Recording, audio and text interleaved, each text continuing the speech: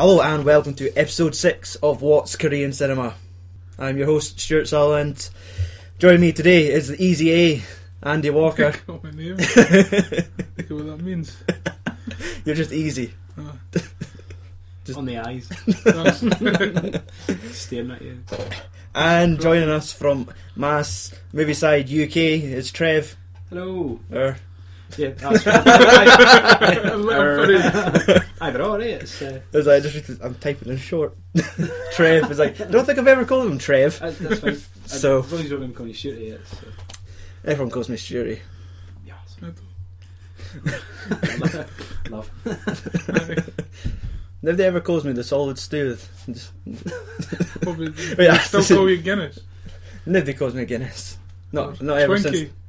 since. What? Right, That's another one. right, I was getting stuck. right. I'm going to stop this file and delete it. Start it all again.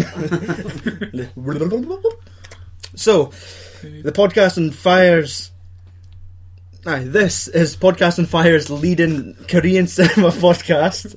So far in our cinematic journey, we've covered several films, starting from My Sassy Girl, which was recorded 2 years ago, back in February 11. And most recently, Kenny B, Paul Quinn and Rufus the Ram tackled the Korean monster movie genre with Young Gary, Monster from the Deep. Cool names. Why did I get like Easy A? The Easy A. Called the Ram. That's his actual name, though. What? Aye, Rufus the Ram. Like, oh right, I thought you said the Ram.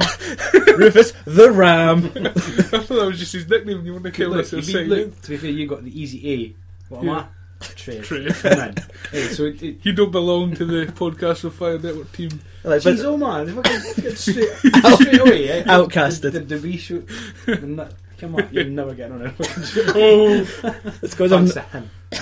yeah. It's because I've not seen like half the films you can't talk about. So, right. Where was I? Aye. Okay. So they discussed a Young Gary, Monster from the Deep, and Pulgasari, the Korean monster movie produced by Kim Jong-il. Wow. He done Yeah, his own film. Fucking cool. Mm-hmm. So he wanted to make his own movie. I was a big monster. He's not very happy with that kind of stuff on this show. No, I've tried racist kind of stuff like that, and I know, but you just start dropping M-bombs and like none of them were in the movie. Look, they got away with it on Team America. So what's the deal? Yeah. Give you money, you show me big monster. See, that's Kim Jong-un. You can rip the piss at him. He's a fucking despot. Was a despot. Aye, dead. So Is he dead though? is he dead? Here's the proof. Is he on that island with Bruce Lee and Elvis? No, He's on the floating island above them. He's just possessed Kim Jong-un's body. That's what he's doing. Or he's in Or some kind size. of regeneration chamber. That's what's happened. That still lets me down. I wish that the son of Kim Jong-il was Psy. Like, all he wanted to do was dance, then his dad died, then he released Gangnam Style and took over the world in a way that his dad couldn't. Like, all they became his puppets. Like, I've seen people in the Kirkland bar do Gangnam Style. No. You know, North Korea has gotten over the world when... We got the wall! at a Kirkland bar. It's like, why would they be monitoring the KB? Mr. Jong-il, we have had a communication. You've reached a Kirkland bar. It's like, soon we will have taken leave in mouth. The stronghold of Fife, we got it. It has fallen. Okay, this show we will be discussing the works of Kim Ji-woon, and obviously mainly The Good, the Bad and the Weird from 2008, and we are actually just back from watching The Last Stand, so we will be dropping our opinions on that as well. And I will be having a quick chat with Hango Celluloid's writer, Korean cinema guru Paul Quinn at the end of the episode, basically correcting all the factoids I will be dropping. Because you're very bad at that. Fucking enough of you. Shut your mouth. This is the day I make my stand. That's just because there's a witness. Yes. It's like, I have an image to uphold. I won't let you slap me. The bruises have already just healed. The only reason why we're not a video podcast. It's all quiet. I'm just hitting you with a bag filled with sand. A sandbag everywhere. So just a soap bar and a fucking sock. Whoop. It's like, I've mastered the mute button. Back on. What do you think, Andy? It hurts. My fucking ribs. He's trained his cat to fucking ninja me. Once upon a time in China Forge hurts. It did hurt my eyes. No, you have to have a pause there. It all hurt. My eyes.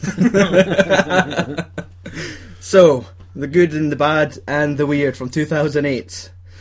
Korean title, Jihon Nom, Nabarun Nom, Aisanghan Nom.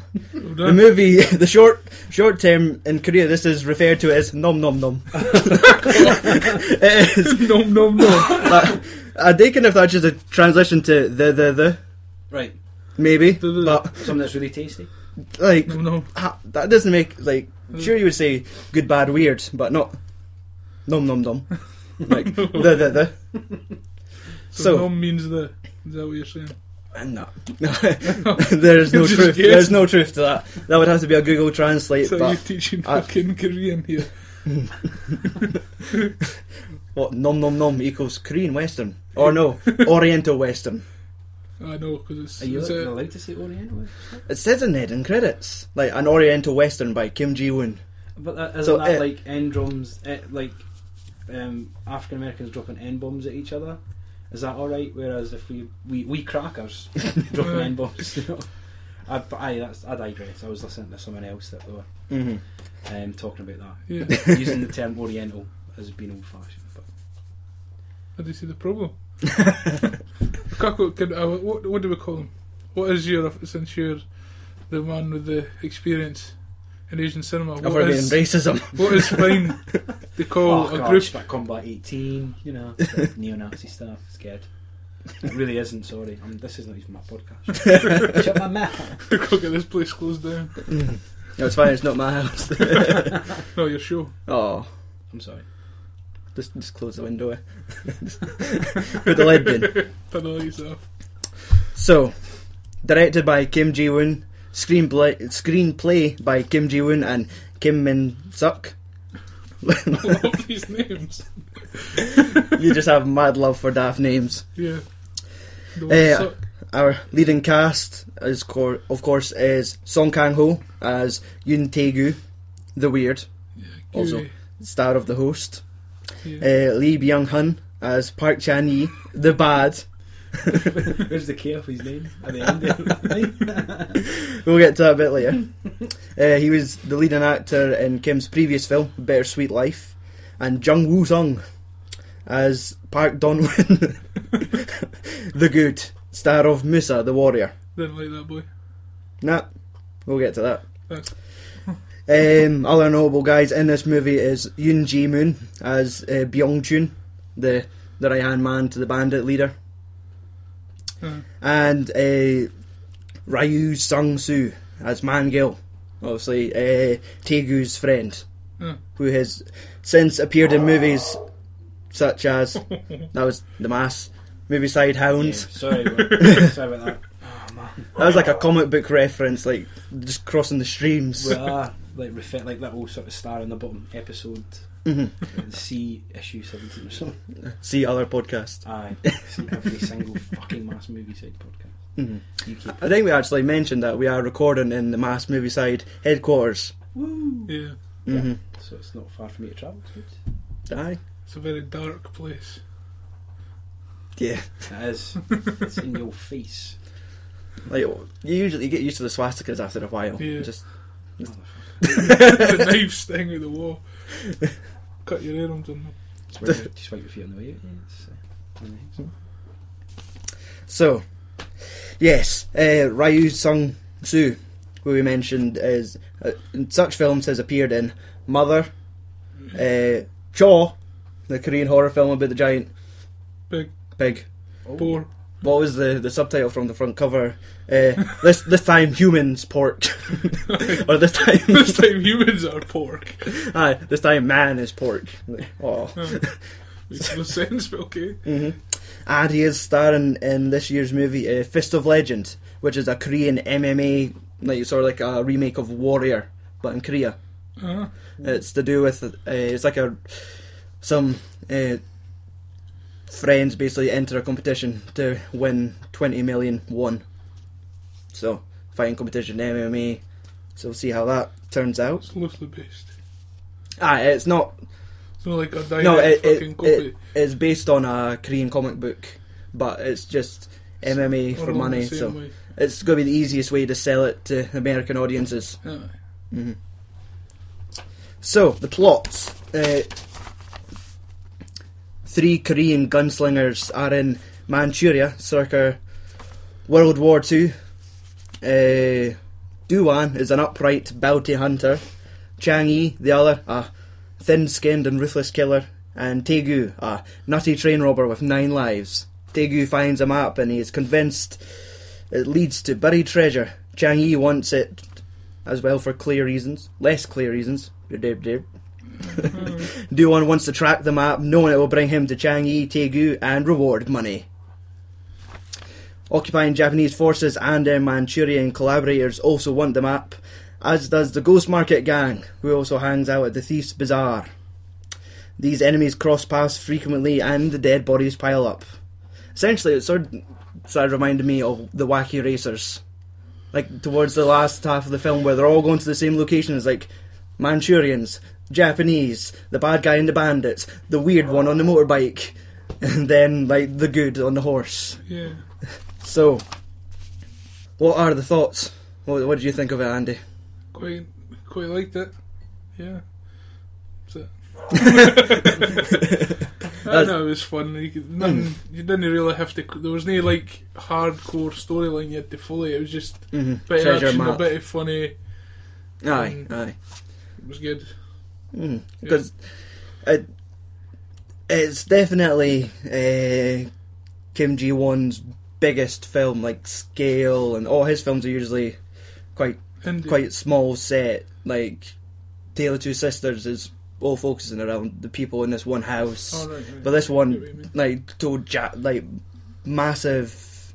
Basically a whole fucking area. It was filmed in China, so it was all these like huge sets and just Hanky was saying it was like his most complicated, like physically demanding film to date. Yeah. And when you look at like the making of footage, like the amount of crazy ass camera work they done, like they did set up basically scaffolding, just had a camera hanging for just a wire just in the middle of the desert and just catching all these elaborate camera shots. There was some really awesome camera work in it, to be fair. Really, really good. So, any best bits that made the movie for you? Not in a pervy way, but when they got anally raped, they anally raped a giant and a sexual deviant. Yes. I guess that's the thing, obviously.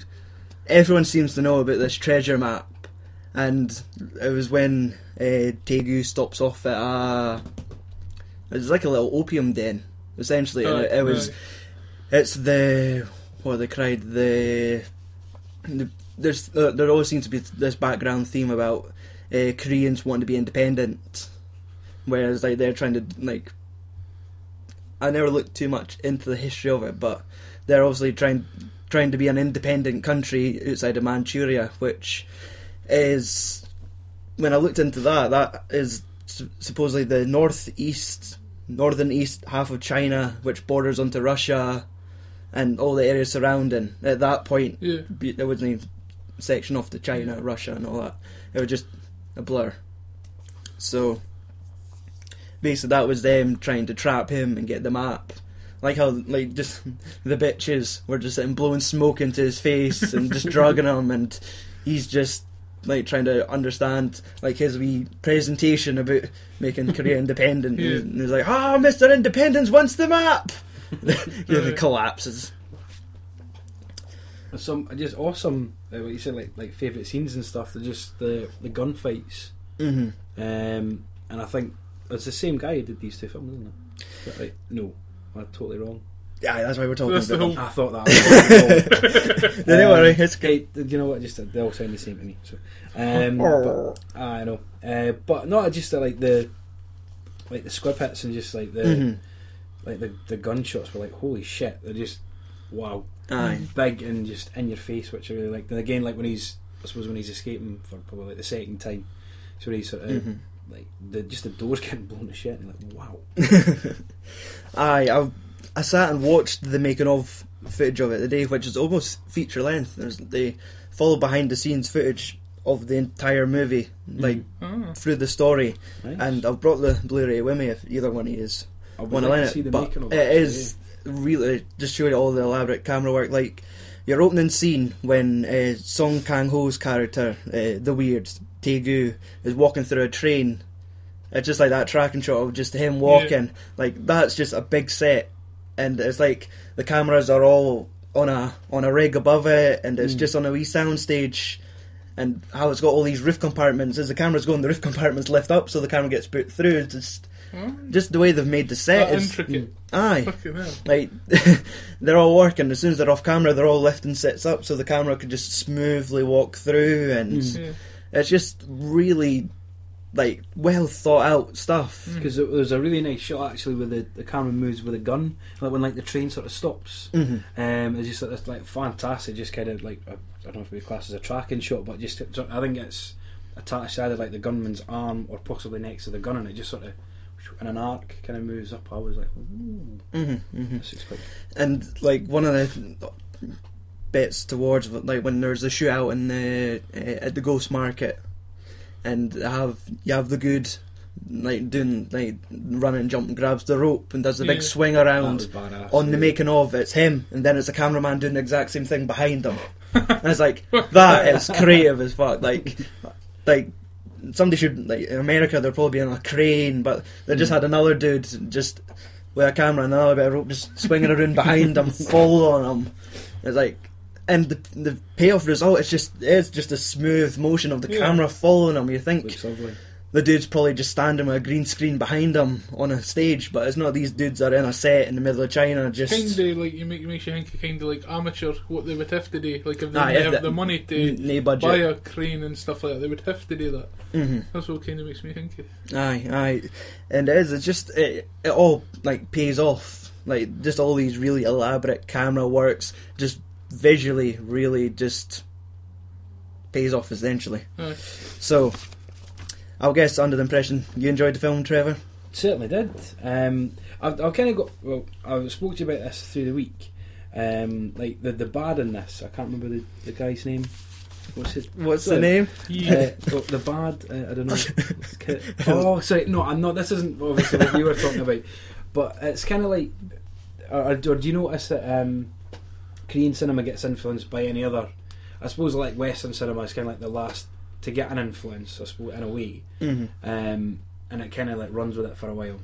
And I noticed that, like, I'm a big fan of Ichi the Killer, and they've kind of got this whole like the super cool sadomasochistic sort of villain, which I thought he was very very similar to like I think the dude's name's Tadanobu Asano or Kakihara. He's like the dude with the safety pins in his face, and I saw a lot of parallels between him and Kim Jong Hunk.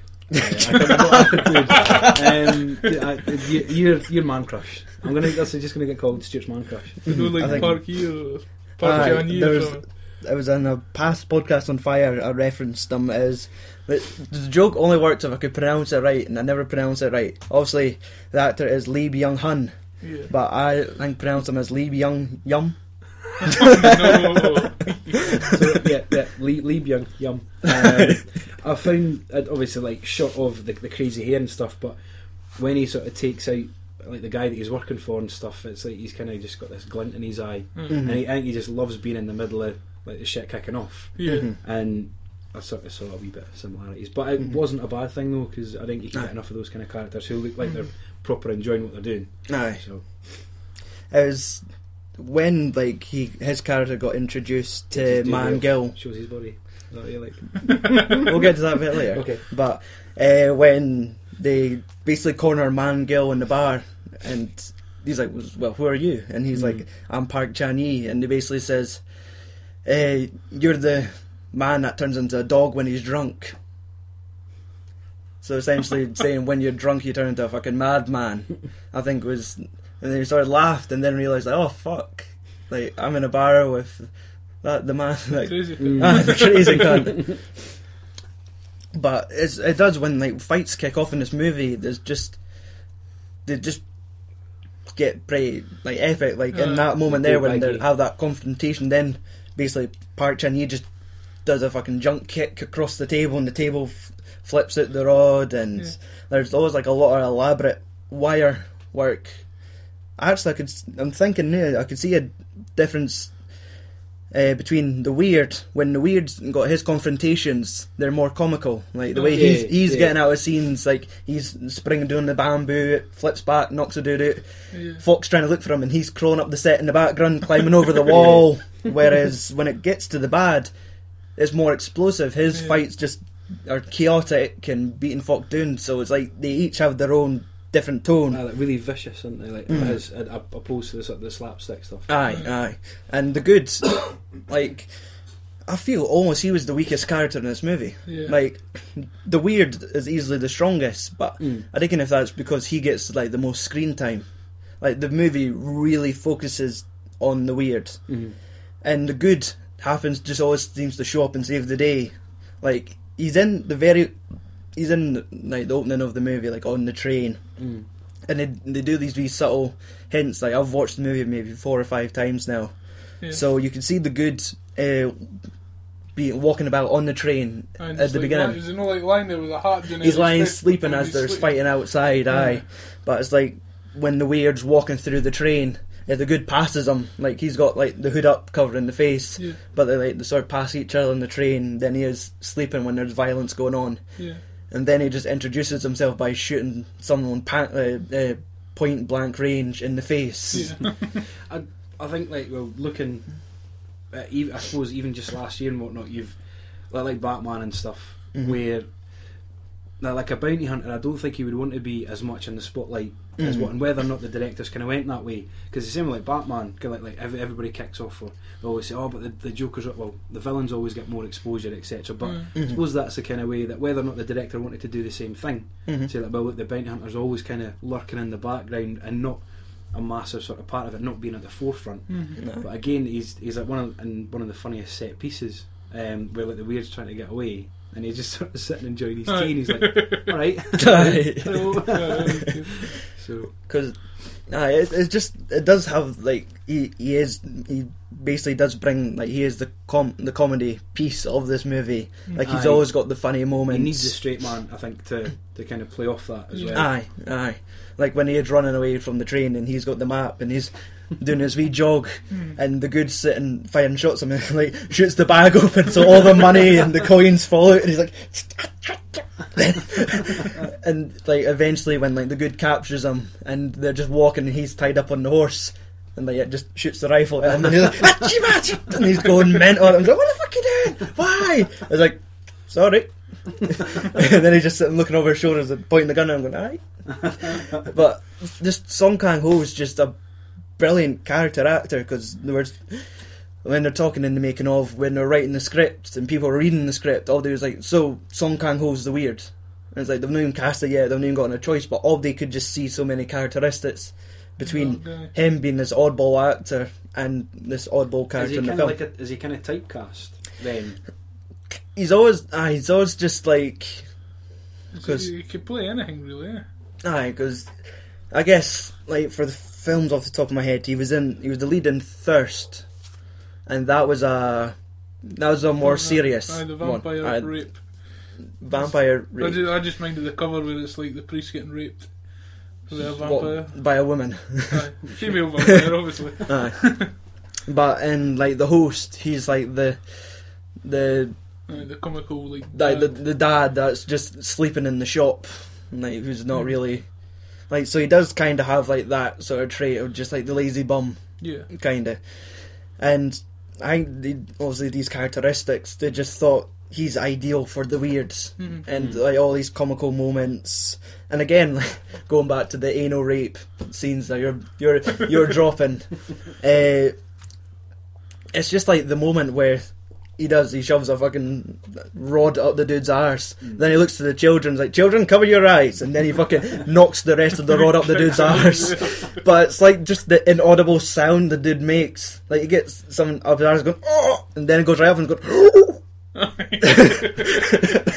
It's like when it goes too far, it's like. Oh, it didn't go too far for their boy though. He fucking came as he died. But I just love how like the children basically picked up on it. It's like, oh no, this dude's gonna get hurt. And all children, like 3 of them, onto the back of each other, like running like a wee fucking battering ram, shoving a rod up the other dude's arse. Just a wee giggle we done when it happens. It's like, oh. And then he's like, "Close your eyes, children." Just thumps the rest of the inches in. And it is like with is slapstick kind of humour like a big hallmark in Korean cinema? Because like I've only a seen lot- 2 funny Korean films. The rest of them's a lot of been people mass murder. always really hate when Korean cinema is described as quirky. Like it could be a serious film, and then there's just these little comical moments slotted in. But I think it just works in this instance. Like, sure, there's films like the Bad, the Weird, Tale of Two Sisters, Bittersweet Life, I Saw the Devil, like dead serious, straight face, nothing funny going on. But when it's another film, like they always just seem to like just jam a little bit of comedy into it, and it works depending like on the guy that's doing it. But Song Kang-ho just seems to be such like a reliable actor that could always seem to bring the funny essentially. because I love his gran in this as well. Gran is epic. The fact that she was left in the cupboard. She's been like just in doesn't every mind. film. It's just like she looks like a familiar to me, like for a fucking American film. Is she like an old granny and just sitting there in the background or something? But she was. It just seems like she just hibernates until somebody touches her. It's like, Granny's like, eh. And it's like, out the cupboard. But then she's also like, she's like bulletproof as well. Because when it all kicks off, she's still alright. She just sat there and didn't react to any bullets. She probably just tin a couple and just never got in through like the 15 fucking kimono she's wearing, keeping herself warm in the cupboard. But I'll obviously admit, like, I do really like the film. Yes. It's nothing wrong with it. I rented it when it first came out just to see what it's like. Like, obviously, some things about the main complaint about Korean films is they're always a minimum of 2 hours. They're always a big time investment in them. Although I guess it's like American cinema. Big blockbuster movies nowadays are always like a minimum of 2 hours. Yeah, they're all running like 2:45 and everything. That seems to be your like blockbuster standard. Is always usually about 2.5 hours. Yeah.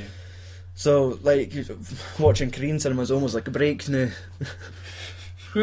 But I did like it originally, and I think after watching it and sending it away, I kept just thinking back to it and remembering all these great bits I liked about it. And I just thought it was when I got caught up, got a Blu-ray player and things like that must have been on sale. And I thought, brilliant. And it just has like a really upbeat feel to the film. Like if it is just like the wee clapping, chapping music where it's like the music that made me think of fucking like a Final Fantasy Western. I was thinking it was like a gypsy wedding. Just with like El Mariachi meets gypsies. I think like but like the palette and stuff that's used, like the colours, there is really, really vivid. And when I think it's when they first go to what did you call it? It was The just Ghost Market. The Ghost Market. It reminded me of like one of the scenes in Raiders of the Lost Ark where they're like searching for the Ark, just the big structure. I know they weren't like massive scaffolds in that in Raiders of the Lost Ark, but I just like that. Wow! And I think there's I might be wrong in thinking, but there was a very sort of similar riff on Indiana Jones where like they've got swords and guns. And I think that was kind of reversed, but I'm maybe just making that up. I'm sorry.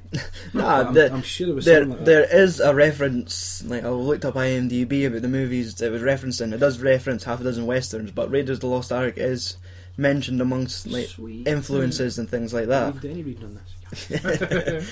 But like it was just like it really picks up towards like the end. Like it does kind of slow down at points, like when Tegu gets captured by the opium den and he has to break out of there. Like he seems to keep getting captured and things like that. But when it gets to the point where everyone knows where they're going and they're all racing to the final goal, I forgot what to say after that part. I was leading up to it and I was like, and they're all going to their goal. Well, I could interject because you asked me like through the week as well if it was in any way similar to The Good, the Bad and the Ugly. There's some similarities with regards to like they've got like one common goal, and sort of two of them do team up. Where I think like Clint Eastwood's playing like Mama No Name Again, and the name escapes me for the guy who he's bound to who he's captured. They kind of team up, which is sort of what happens with that. And then you've got like Lee Van Cleef as well, who's in there, and he's sort of the bad guy. But other than the fact that there's nothing really sort of like cinematically like Leone, really, because you haven't got like the really like the super close-ups or extreme close-ups. You've got like your three-way standoff at the end, which is similar, but there's no kind of like rousing score to kind of bring any tension to it. But I think it borrowed enough from it that you could see it, but not as in complete like plagiarism. So I thought I'd drop that in because you did. Aye. Well, I've picked up. You figured it very well. Aye. And I would just like Reason 55 why I like Song Kang Ho. Like the moment where he's driving his wee motorbike and he's being chased by the Japanese soldiers, and it's got that holds the knife. He holds the knife and puts it in his teeth, and he's getting ready to do the jump, and he moves the bike, and he's like, "Whoa, whoa, whoa!" And when they jump, they just both switch places. He jumps onto the Jeep as the guy jumps onto the bike, and the bike just flips off and wipes that dude out. I just thought it was really well done. There's a bit after it where he finds the dynamite. He puts it in the guy's bag and gets with the car. Awesome. And the other gets up and is like, "I'm fine." You just see the string going in the background, the big plume of smoke. So, that is. I have to think there's like the small sub story about like the legend of like the finger chopper. Aye. So it obviously was touched upon when the Waiyu was actually there. The good Waiyu was. The main person he was after was the finger chopper. Aye, that was his main bounty. Yeah. And obviously the movie just leads you to the impression that it is Park Chang-yi. And it's really, like, they definitely played it well when, obviously there's a fight at the Ghost Market, and Mangel, Tegu's sidekick, basically gets caught, and he pins him down. And he's sitting like try to chop the finger, hacking in, and you're thinking, obviously, this must be the finger chopper, but the dude's doing like the worst. Like, he's like, the knife is blunt, and all the guys are like, get on a knife, and the fucking shotgun goes off and wipes out the dude with the umbrella. But it's just like. I just like laughed at the wee moment where he just said and was like struggling cutting. It's like, oh, there's fucking rain in my hair. And just, I just can't properly just chop this man's fingers off. But it was like obviously the clue was in the name, like finger chopper, and he was sitting there slicing away, like, and it's just like as usual, Kim Ji-woon just being quite nasty, watching you, like the guy sitting just saw into the finger. That's what I found. Again, I don't know if this is a hallmark of like Korean stuff, but the violence is unflinching. It never ever sort of like turns away from it. It doesn't cut away from it. Again, like talking about like I Saw the Devil as well. You kind of think, well, this would be a nice time to cut, or it'd be nice to maybe pan away at this. Oh, we're getting subjected to it. And it was, but again, it's just such a nice kind of what's what I'm looking for, a juxtaposition. I'd like to the humour and how bright the colours are and stuff. So it was kind of nice to get everything in there in the one. Aye, and they always like seem quite keen on getting blood on the camera lens. Usually, at least every fight, there's got to be a wee, just a wee shoot across the glass. And I do quite like that effect when they just throw blood at the camera. Was the film ever made in 3D? No. That's what they do all the time now for 3D films. Just throwing shit at cameras. A la Texas Chainsaw 3D. Don't watch that shit. So, I'll go into some trivia. The movie was originally released 17th of July 2008. its opening weekend, it took in 1,600,000 Korean won. It got its UK release a year later, February 2009. By that point, after its US release, its full Korean cinema run and UK run, it achieved $44 million US. That's all right. And for a film that only took 10 million to make, like, That's not bad. Oh, he'll be. Oh, you can make some more. exactly. So, and at that point, it's actually considered the most expensive Korean film made, 10 million. Aye. So, But like you're saying, though, it's on a grand scale, and when you talk about, like, you would assume it would be blue screen, a lot of it, but if it's all done, a lot of it live action, it does show as well, though, because it does look really, really good. but when looking actually on the DVD extras of this, well, I should say Blu-ray, it actually gives you 5 different endings. Aye. So I've got a brief roundup of the endings. First, Even I'll, went to the real ending. Or is this what you're going to do? Are you allowed to talk about the endings? Well, do you not do a spoiler? we Like, we probably should have done that, What but they told you. like we usually insist that you watch the movie before Yeah. Right. talking about it. But obviously, as we mentioned, it goes into the Mexican standoff, Yeah.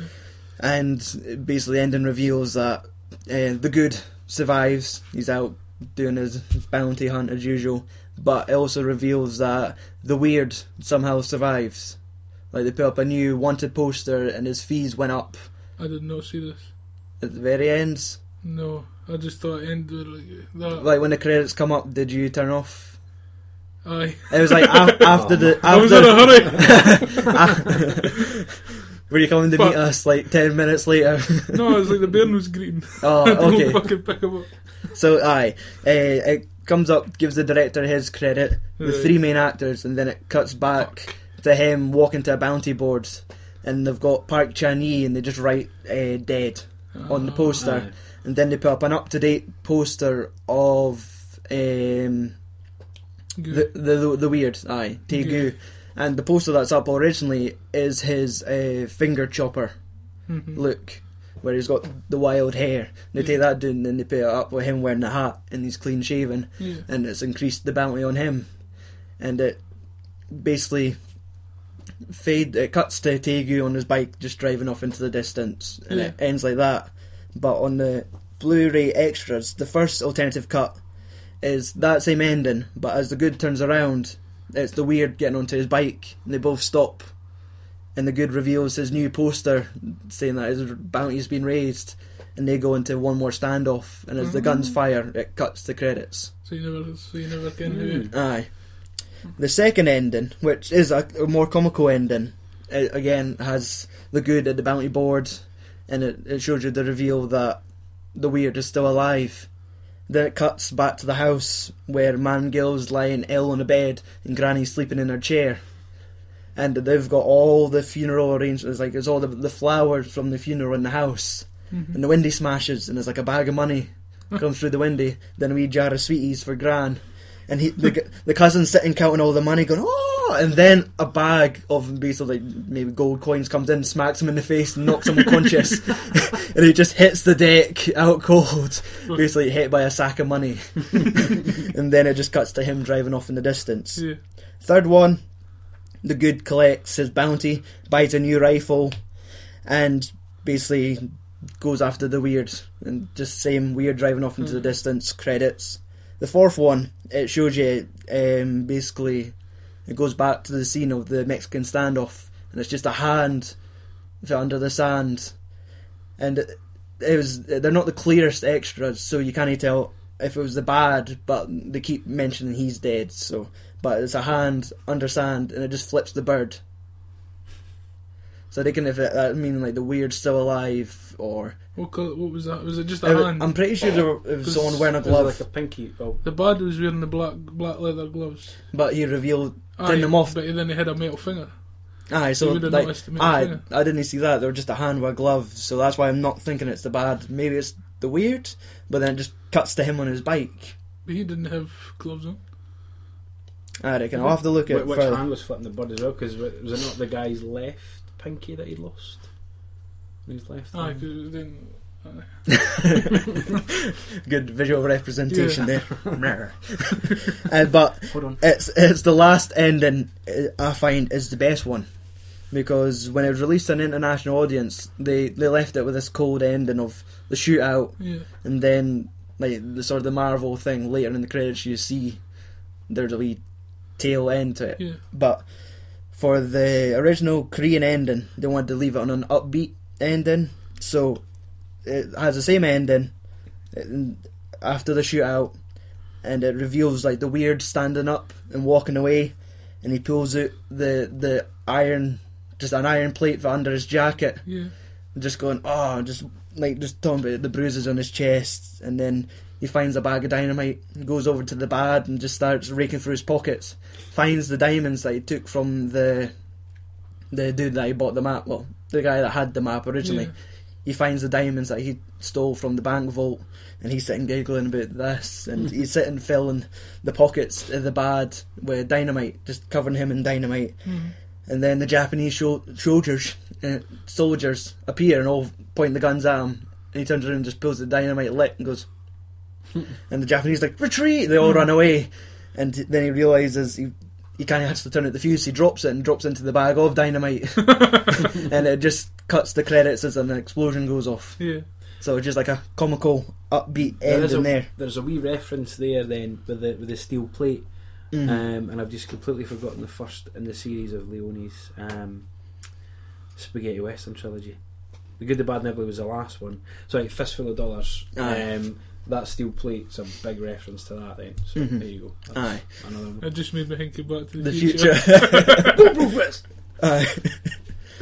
So, and there's another scene of the Good, obviously still looking for the Weird, as if he survived the mass explosion. Basically, the Good going into a gambling den, and it's all old. I think it's the old bandits from the Bad's gang have like a gambling den, and he basically wipes out all of them apart from one, and basically just tells him like, just tell me where the Weird is, and then it just cuts to that. So they wanted a more upbeat ending for the Korean audience, but they're saying the director's vision was the international ending, the one that we saw. He wanted just the shootout to happen and then the tail off at the end.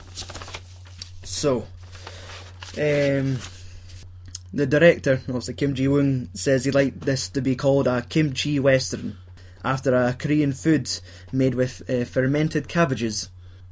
He says he thinks the plot and film are spicy and vibrant, like Korean culture and people.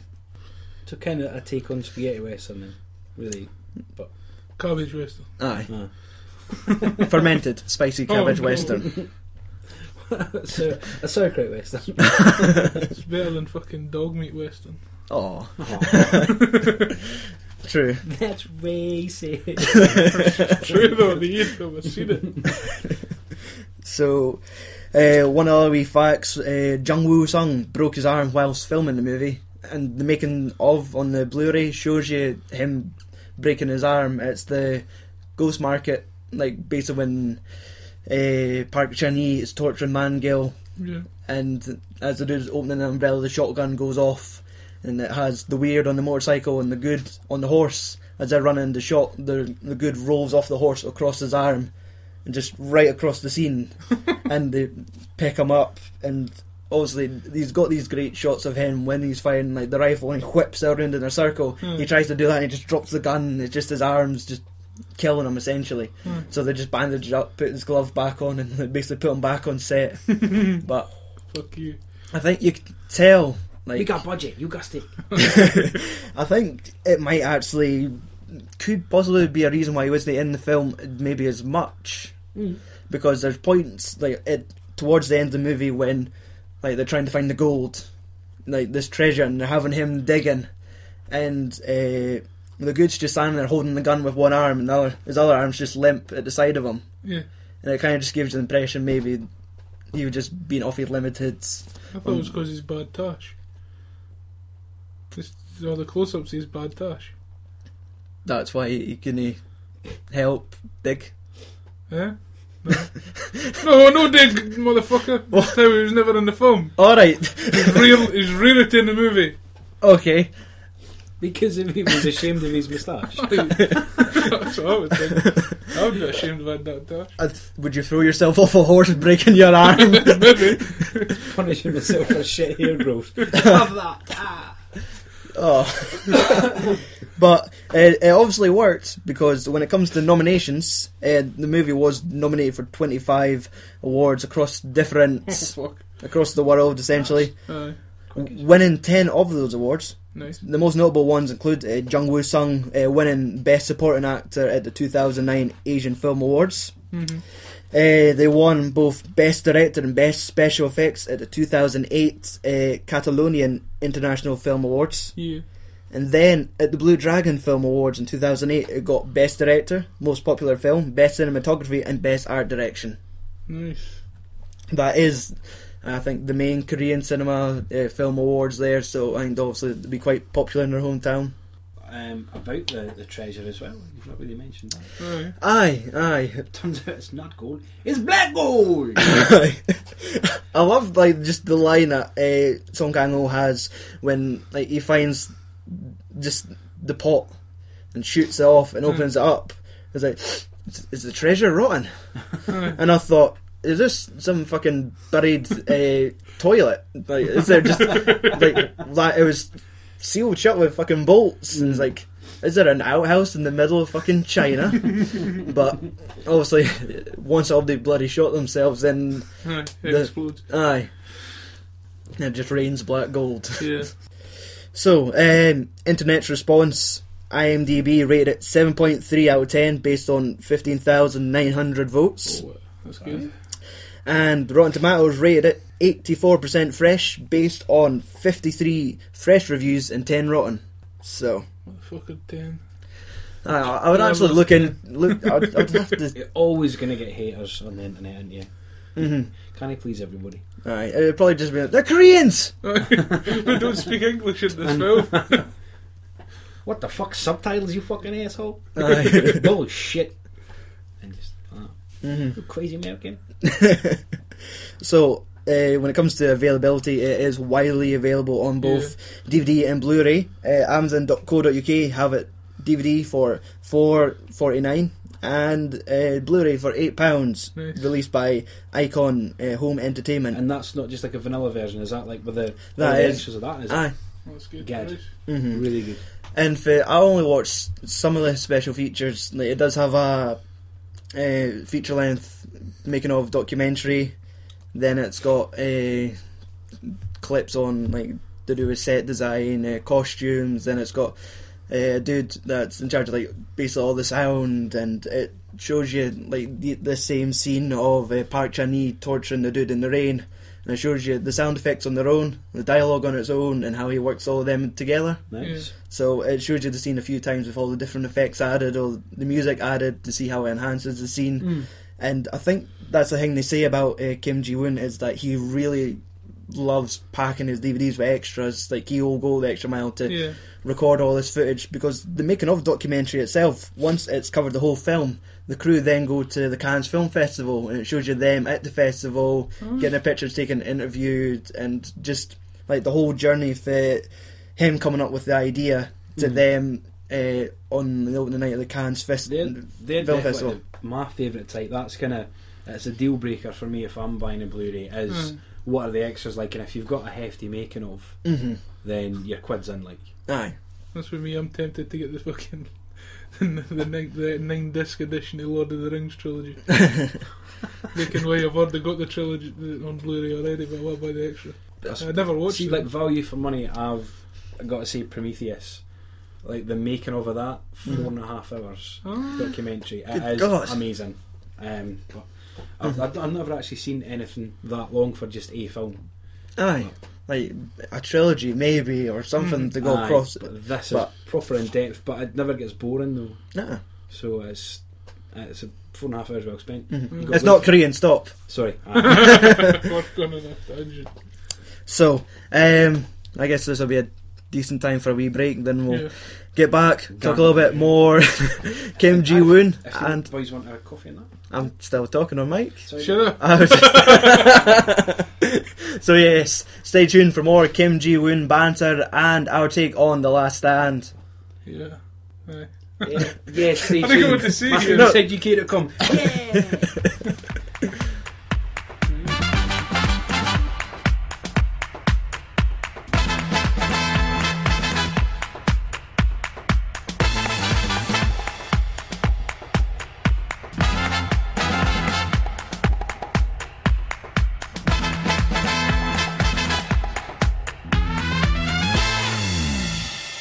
So joining us now is Paul Quinn of Hangul Celluloid fame, Korean cinema guru.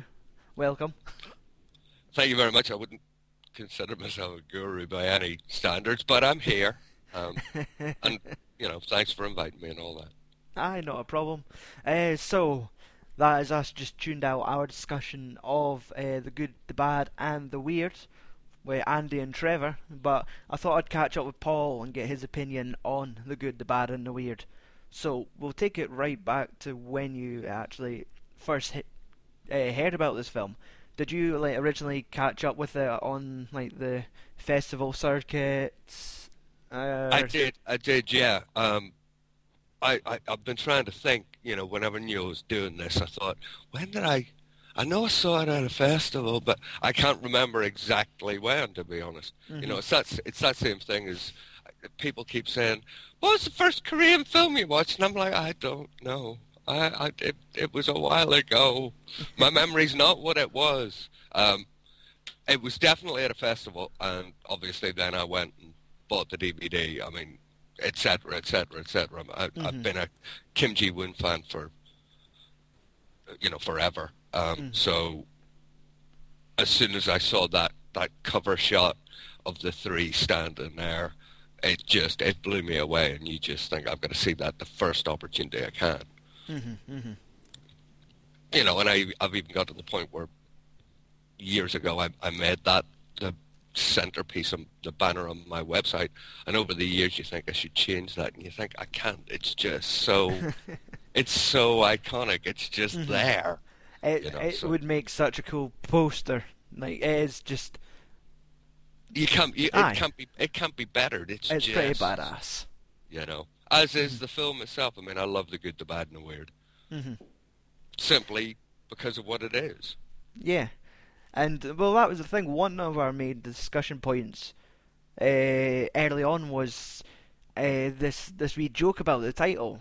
In Korea, how it's basically the nickname of the film is, Nom Nom Nom, which is sounds like internet humour, but well, maybe you could explain further. Well, I mean, from my point of view, especially Korean girls, and I apologize to any Korean girls that are listening to this, but an awful lot of them use this phrase, num num num, to sort of almost exaggerate the way they feel about something. And there's even a drama, My Girlfriend's a Gumiho, which is it's very teen girl stuff, but it is quite funny. And one of the big parts of that is the main character. Every time she sees meat, she goes up to people and goes, "Can I have that? Num num num num num num. I num num num num num num love it." And it's more than just yum yum. It's almost, I've got to have it. Gotta. It's and it just from my point of view, it sort of sums up the good, the bad, and the weird, because it's so everything. It's got to be this. So from my point of view, that's immediately what I thought of when I heard it was known as Num Num Num. It's just that exaggeration of excitement, of fun, of everything, and it just sort of fits with it. Obviously, that's what I'm thinking. Paul's the man to ask these questions, because to us, it's just saying the. Because it did have the Korean word, and then it finished with nom, and it basically, the end of each word was nom, and then we thought, are they just highlighting the? And I thought that has to be more to it than that.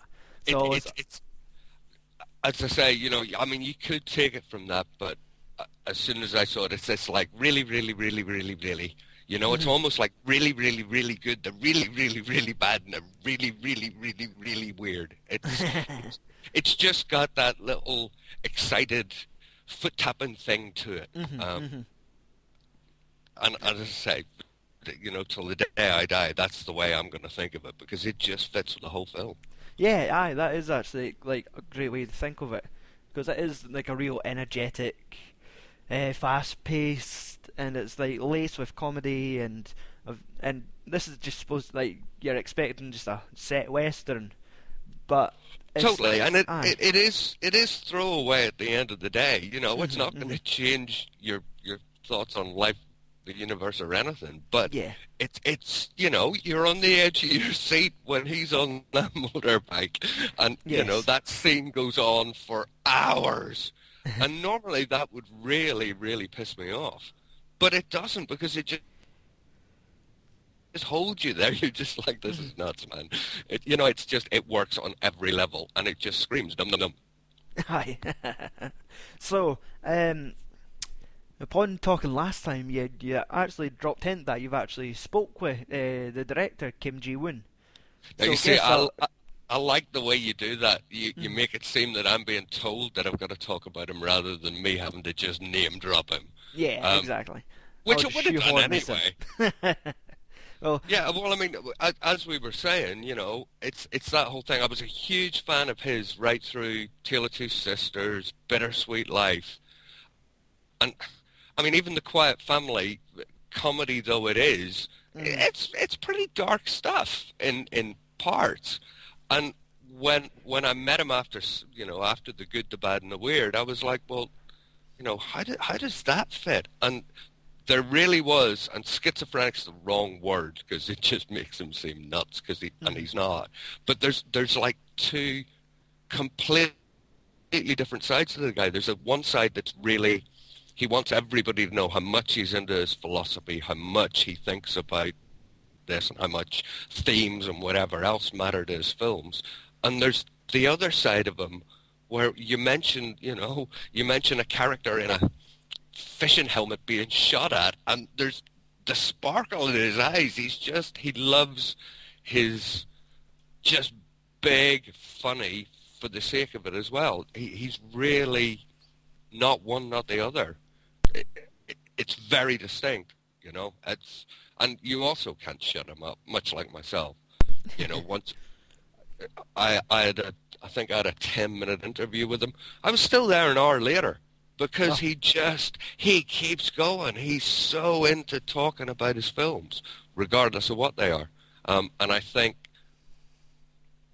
his early stuff anyway, right up to The Good, the Bad, and the Weird, he was really proud of. I know he had a lot of problems with I Saw the Devil, and he's had a fair few problems since, from my mind, as I'm sure we'll talk about later. But I guess The Good, the Bad, and the Weird was his chance to just go expansive and just do fun stuff.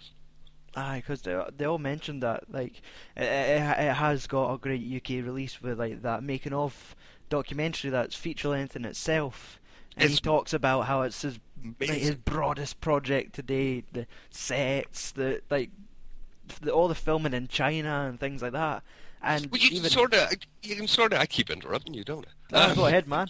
You can sort of almost see it coming. I mean, again, when I knew I was doing this, you sort of think back, and if you look at A Tale of Two Sisters, you can see there's so much beauty in those scenes. I mean, that house is gorgeous at the start, and you just think if he gets the chance to get big and expansive, he's going to blow it through the roof, and that's exactly what he did with The Good, the Bad, and the Weird. It's almost, you know, Kim Ji-woon letting everything out, and he's good at doing that. So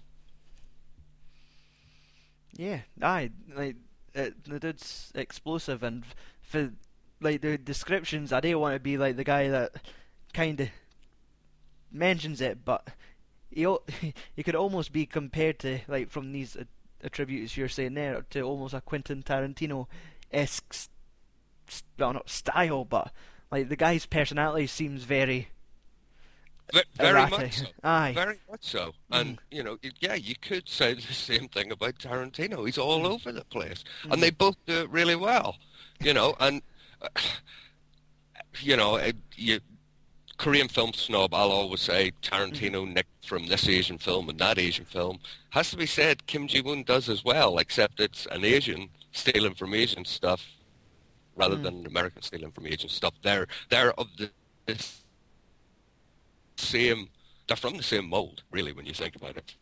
You know, and let's face it, Tarantino likes the sound of his own voice as well, so... But yeah, sort of sums it up, you know. Aye. This is like... Aye, definitely. So, obviously, I'll transition onto the movie that the guys are about to talk on in a couple of minutes. The Last Stand. Thumbs up, thumbs down? I've got both thumbs really, really far out in front of me, pointing downwards. I had such a problem with The Last Stand. I sort of, you know, you go in and you expect it to be what it was, but I was really disappointed. Aye. You know, just there are a few scenes that, you know, certainly in the escape of the convict and whatever else that have that cinematography they do, and they've got, you just sort of think, yeah, you can see that coming from The Good, the Bad, and the Weird as well. It's the same sort of deal. It just, I don't know, it just didn't work for me on any level. And I don't think it was down to Arnie. I really think it was down to Hollywood. You know, after the last time you and I spoke, I actually went back and I never read my own stuff because typos worry me and I make a lot of typos. But I went back and read that interview, and the fact that he pointed out when I asked him about, it was before The Last Stand, but I said, hey, you're doing a film called The Last Stand. Why? Sort of thing. And he actually pointed out that he had no interest in doing an American movie. It was, or he said he didn't anyway. The reason it came about was he was asked and he could make money and it would put his name further forward, and he just thought, why not? But there was no feeling that, oh, look, I'm going to work in Hollywood, which I would imagine if you'd asked Park Chan-wook before Stoker, what do you think, he'd have been stoked if you're like, oh God, I can't believe I said that. Oh, you might have to cut that bit out. I'm just hanging up, it's fine. Yeah, all right, that's good. Woo. Well, you know, it's the evening. I've been drinking coffee all day. I have no excuse whatsoever. But you get the feeling he'd have been excited about it, whereas from what Kim Ji-woon said, he really wasn't. He was just making a movie that was going to get his name known, maybe get his other films seen, maybe get him more money to go back to Korea and make the next film that he wants to make. Yeah, possibly. You know, so... I don't know what you felt about it, but I would imagine... to me, I think it felt like it was 20 years too late. If I'm not thinking of it as a Kim Ji-woon film, I'm thinking of it as just like an action film. Like, Arnie, he's really... Like, this is him coming back to acting, really? Kinda? Like, okay. I think that almost maybe crippled the project to begin with. I think it like probably did. He's like, oh Christ, like he's doing action films again. So I think there might be a part of his audience already turning against the film, going, oh, really? And I think most people really, you know, I didn't have a problem with Arnie films back in the day because they were of that time, as you say, and it's sort of been and done. And I know Stallone's been doing stuff, but it's sort of been and done as well. You know, let's move on, you think, you know. But it's Hollywood. What do we know? Well, indeed. Well, yeah, what does Hollywood know? You know, if I could get some of those people in front of me and at a table, I'd have a few things to say and I'd be thrown out because, you know, Hollywood's a big part of why I got into Korean cinema, because I was sick of sitting watching films and at the end of 2 hours I'd think, I've just watched a film for 2 hours, and that's all that came to mind. Whereas Korean stuff, more often than not, Mhm. you'll get the odd piece of rubbish, but a lot of times you end up sitting on the edge of your seat, or at least left with something to think about. Mhm. Ah, good note. Okay, we'll wrap it up there, Paul. Why don't you drop us some plugs where people could find your work? Okay, you can find my site at hangulcelluloid.com. I'm on Facebook at facebook.com/hangulcelluloid. My Twitter's at hangulcelluloid. I'm there somewhere. Be worth finding me. I a lot of my posts are silly, but some of them are worth it, And again, thank you for your time tonight, Paul. Cool. No problem at all, and again, thanks for inviting me.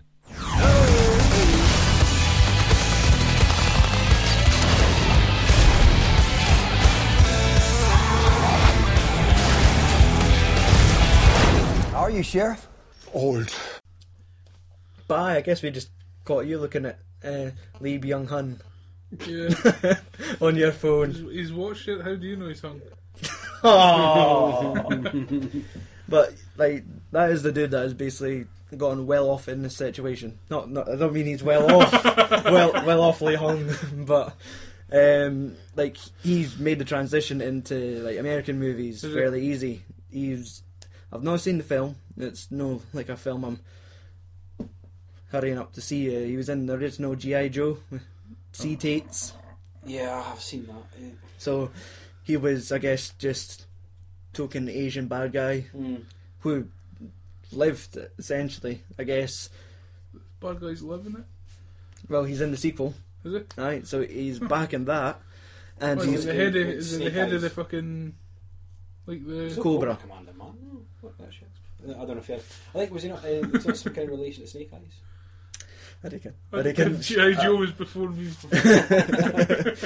So there was, like, obviously he appeared in that film, and he's obviously in the sequel. And this year he's also battling Bruce Willis in Red 2, where he is now being repackaged. Where they've done the thing where they've realised his first name is actually his last name, so they swapped it around. So he's now Byung-hun Lee, which I guess kind of sounds better. And And his it's second name's Lee, like Bruce Lee. it's like B and Lee. So Hey, he's like from Asia and he's got surname Lee. He's gonna be related. It's his son or something. That's what it's gonna be like, and they'll fuck to see him, which is not a bad thing. but it's just like that thing, like in the most recent episode of Walking Dead, where Meryl and Daryl were talking in the woods. And said, I just beat up the Chinese boy. It's like, he's Korean. That's going to be my answer to all of it. I've seen it. Like, Bruce Lee. Spoilers! Yo, I have seen it. I'm seen it. Like, Koreans. He's Korean. How's Chinese Day? He's American. That's not the preferred nomenclature. But we just have to have that wee sound like, he's Korean. Just somebody really rednecky saying Korean. Like, somebody trying to be politically correct, but also red. But he's appeared in like a few mediums. Remember the Lost Planet video games? Yes. Rings a bell. Aye, he's the character model for that. Like, when it's all the Oh, cutscenes, it's his. He was the dude scanned into the computer event, basically. Like Bruce Willis in Apocalypse on the PlayStation 1.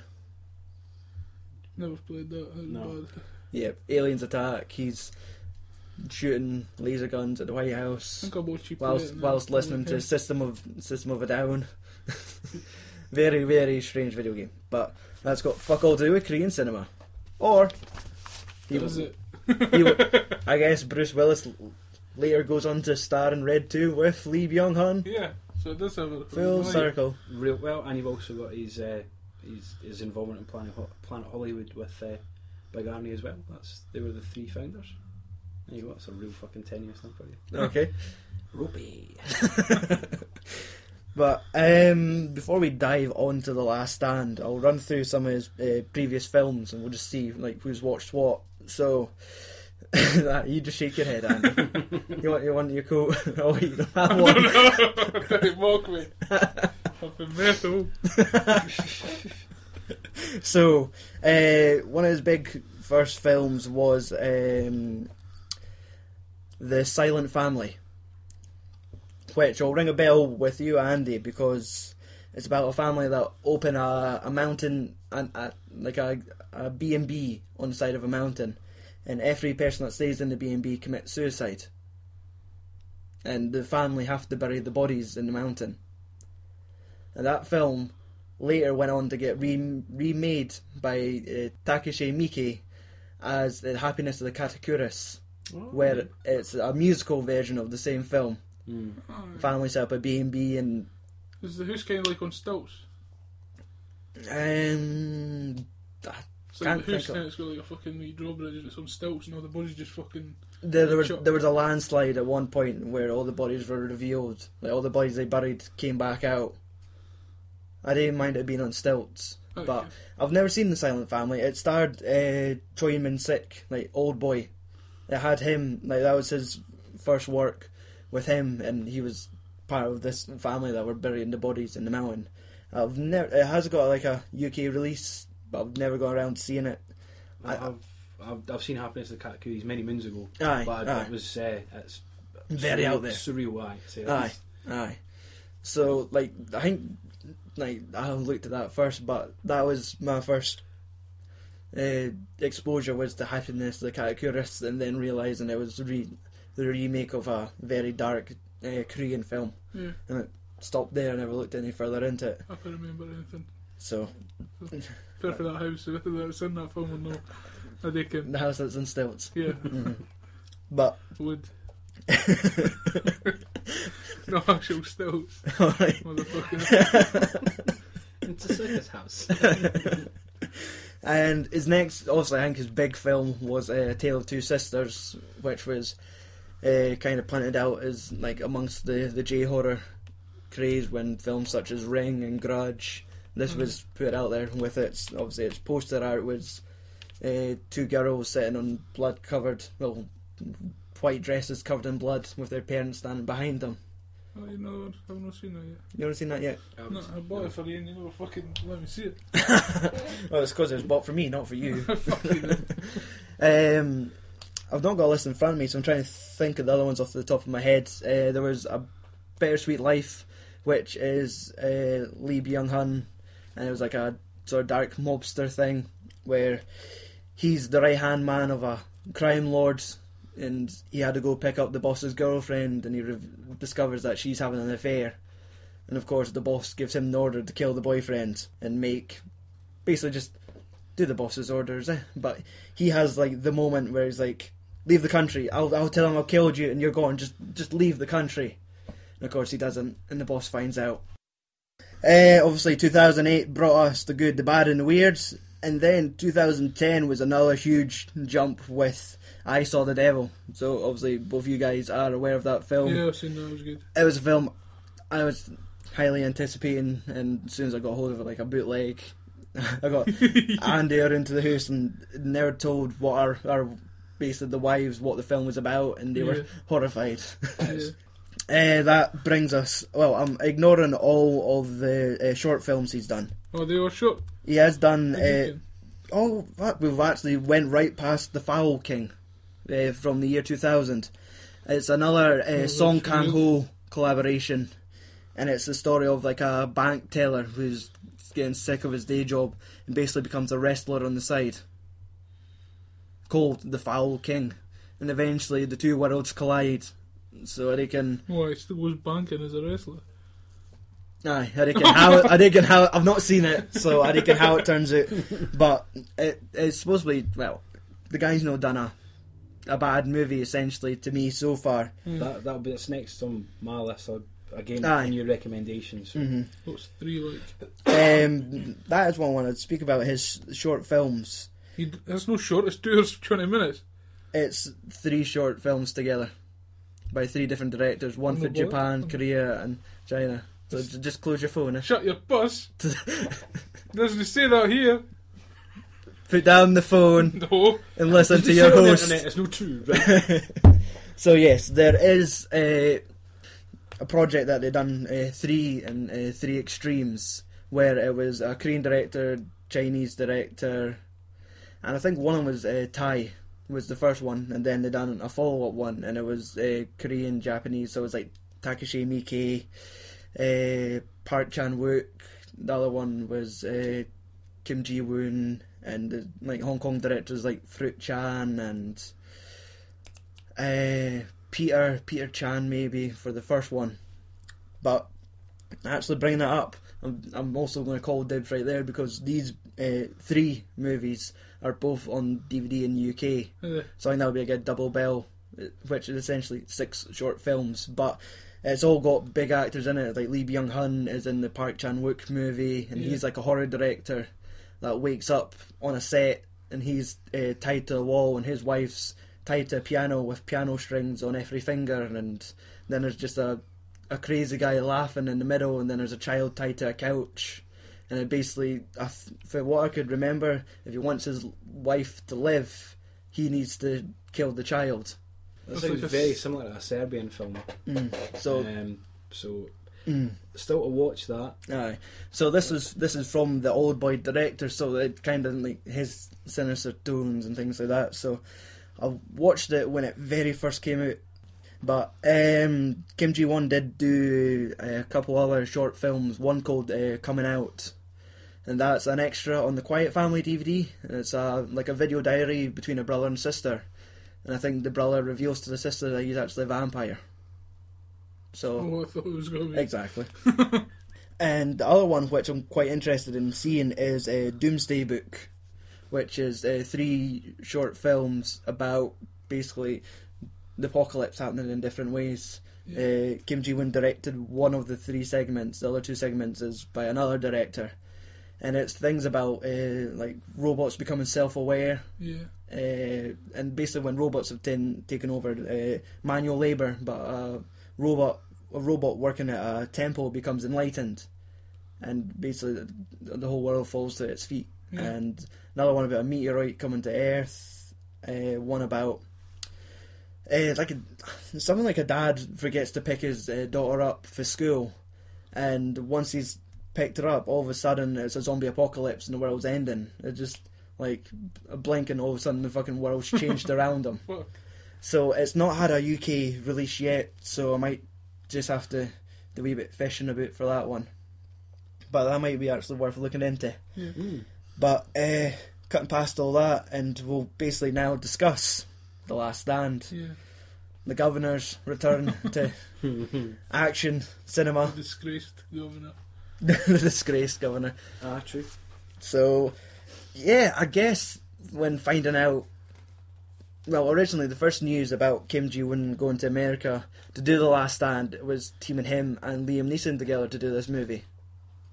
I reckon if this was at the height of Taken and things like that, and then this is just, upon watching the movie, I reckon if it's too much action to be a Liam Neeson type of film, it's sort of like one of these films where it needs to be your 80s beefcake gunner actors. Beefcake, do you use that word?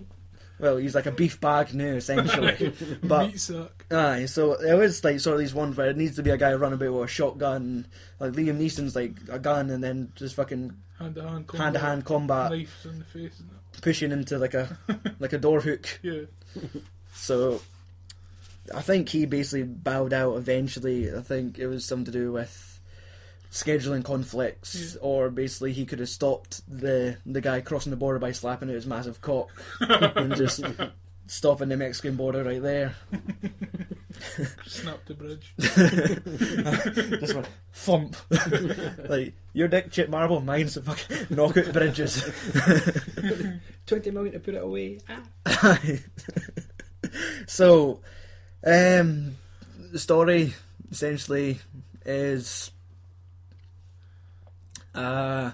Colombian cartel Mexican, I assume. leader is basically being transferred from prison to prison, but breaks out through an elaborate scheme of, and his elaborate crew who... Yeah, that was the one. that I think we're going at that, but the bit where there's just a random woman like stand on the top of the truck firing and you never see her again. the leather-clad ninja Yeah. with machine guns. That seemed like it was directly ripped off from The Losers as well, Right. because that happens in The Losers where they just like they steal the van with the dude in it, Aye, with a with big a magnet and a helicopter. helicopter. hmm Aye. Magnets.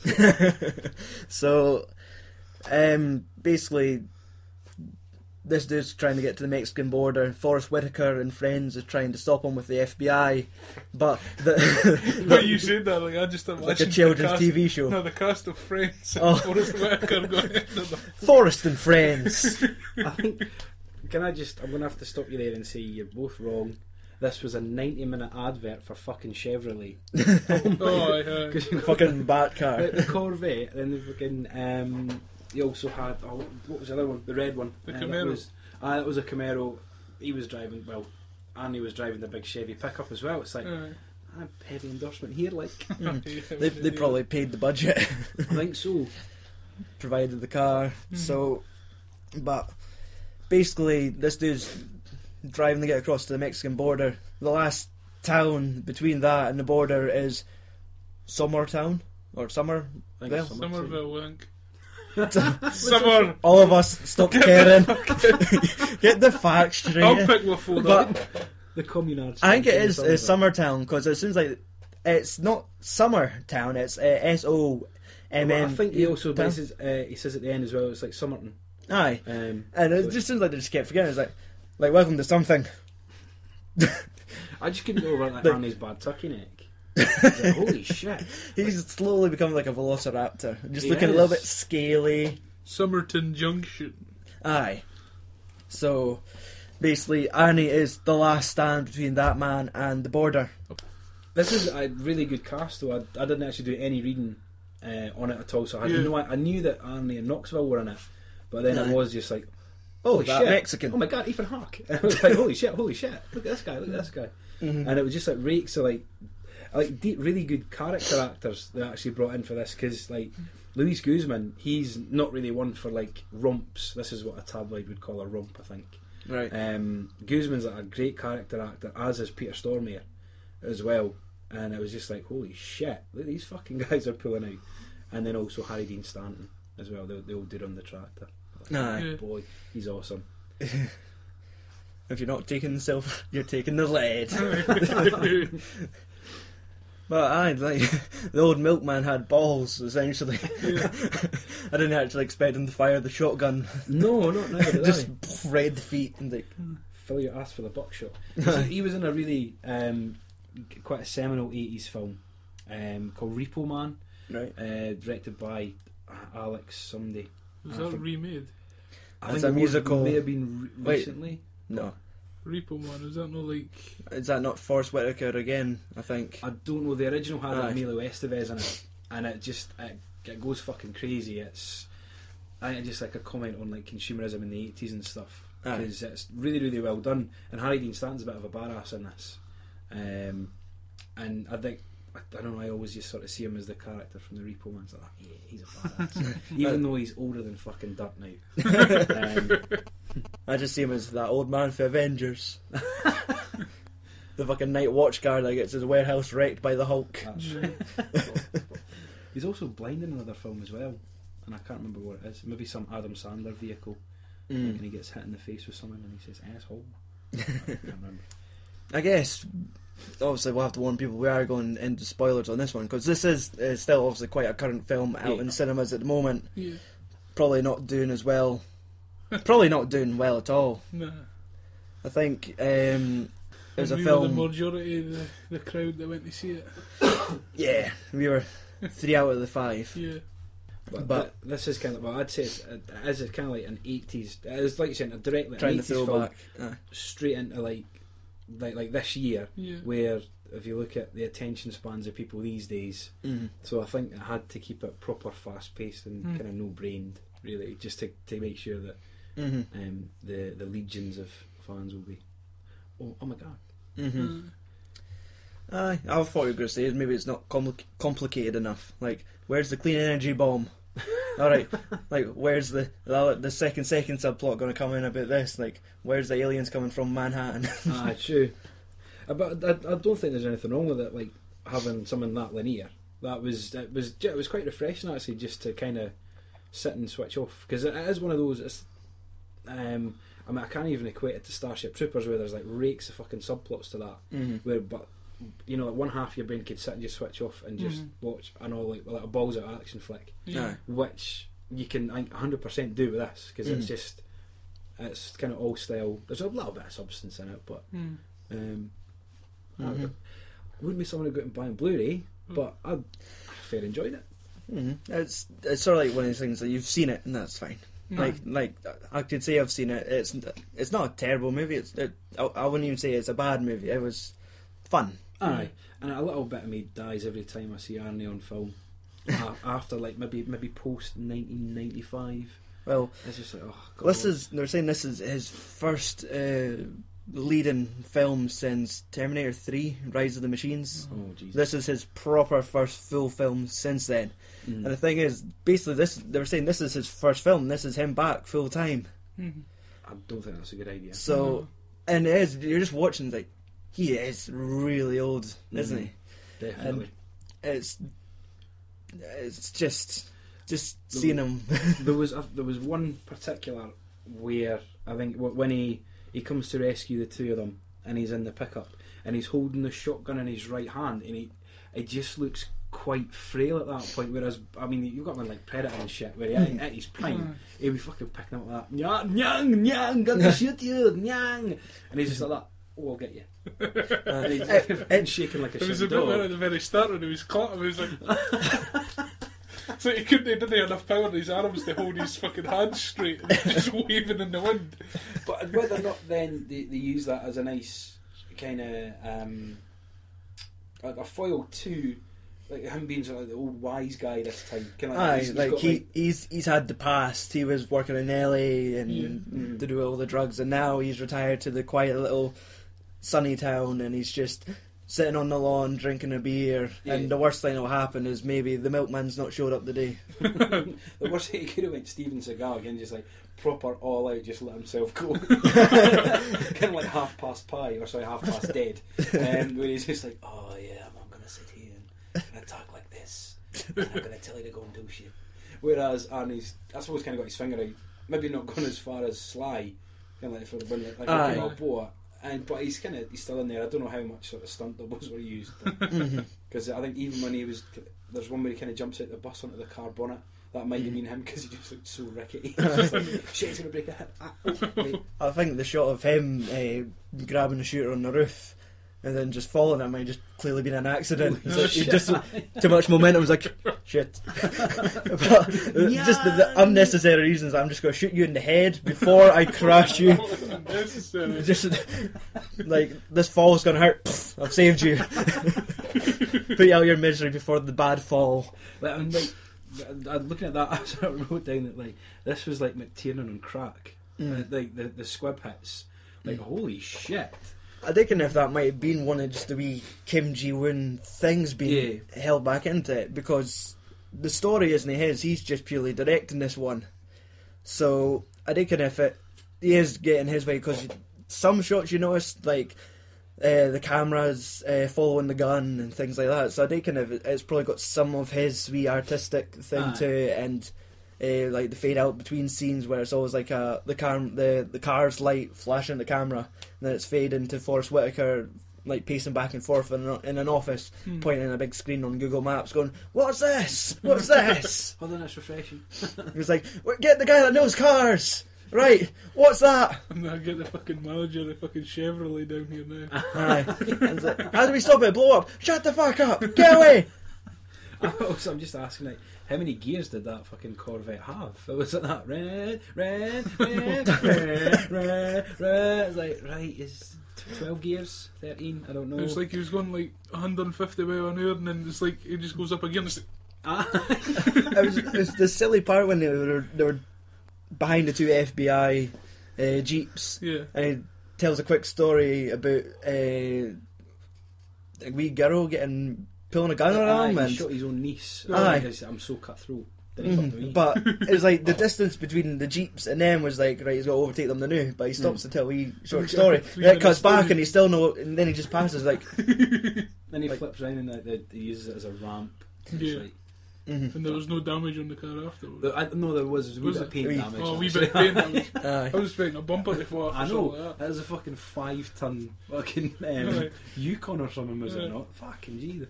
So, and just when it was all kicking off and the cars flying back and forth, and like just expecting Vin Diesel to drop in. That's what I thought it was at the very start. I sleeveless thought, oh tee. shit, they've got the wrong film on.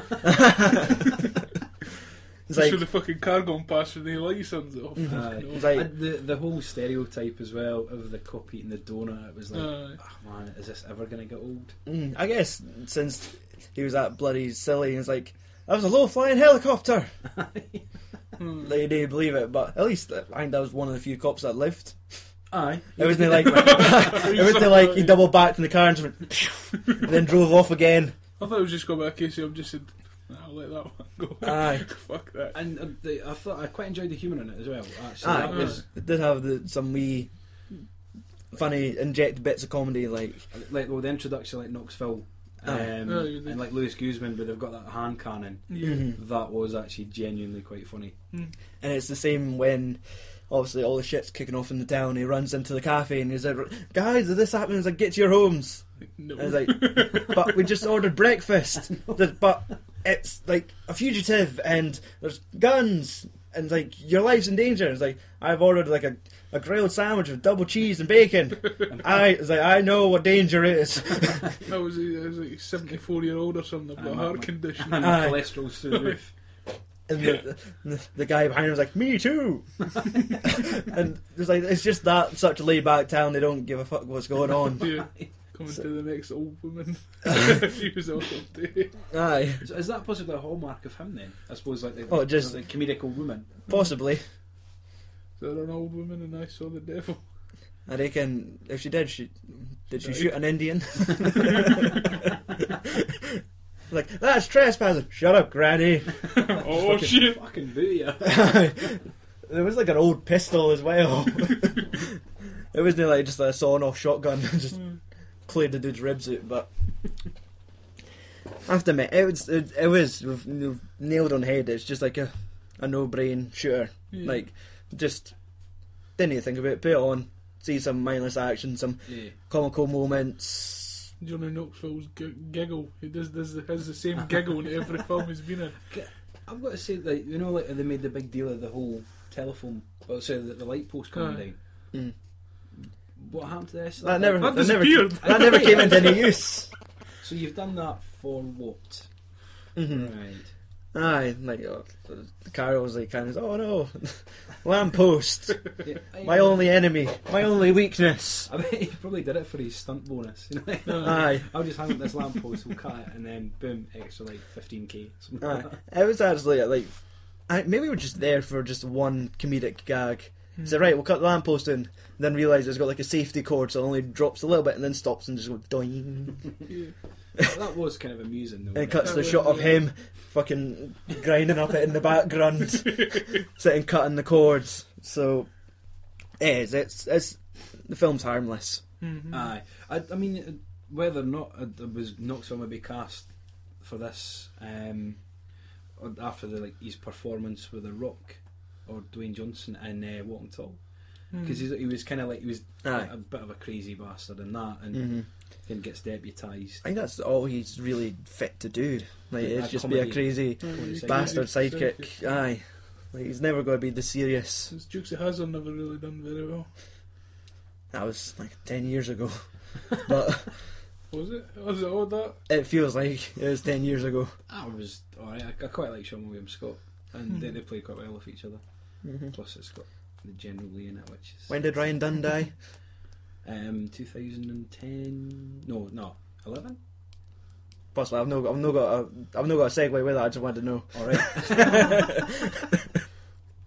It's just got very little to do. I was going to say it's got very little to do with Kim Ji-woon, even though he's directed, so it's also got a lot to do with it. But Yeah. I feel it's not like a mark on him. It's not like, it's fucking put me off him now. Like, he's just copped out to be fucking Mr. Action Man over in America. Yeah. But it is, like, he's not directed. This is, I mean, he's not written it. This is not a project he's came up with. That's Somebody's just just Honda him do the this. script. Aye. Yeah. Was there any particular reason why? Do you know? I've not looked into it. No, Cash money. cash money. Like I like that film here, Dave Megan. It's so funny. so, like his next film after that is like a Japanese anime being turned to film as like Jinro the Wolf Brigade. So that's, I think I've had a DVD of that, and it's just like I think it's maybe a boy raised by wolves type of thing. Yeah. But I think that's him going back. I think if he's actually going to Japan to do this one, so it's a full Japanese cast, things like that. But that's as far as it's really went. Yeah. And his, for directing in the meantime, he's not really came out with any other big projects. But when he does, it's usually like once he announced like I Saw the Devil, that was like the hype started building from there, Yeah. and that didn't disappoint. But I guess we could round this one off to the internet's reactions to The Last Stand. Yeah. It was rated 7 out of 10 based on 10,800 votes. That's high enough though.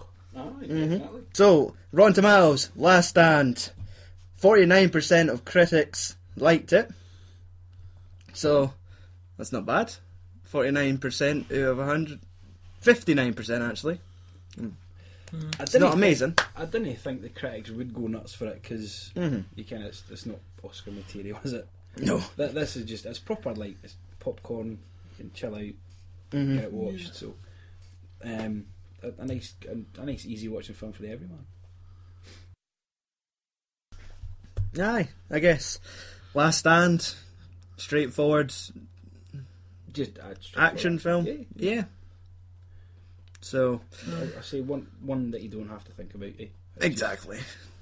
Like, there's no need to run out to the cinemas and see it. It's had its time in the sun. I'll maybe find its audience on home video or Easy rental, people stealing off the internet.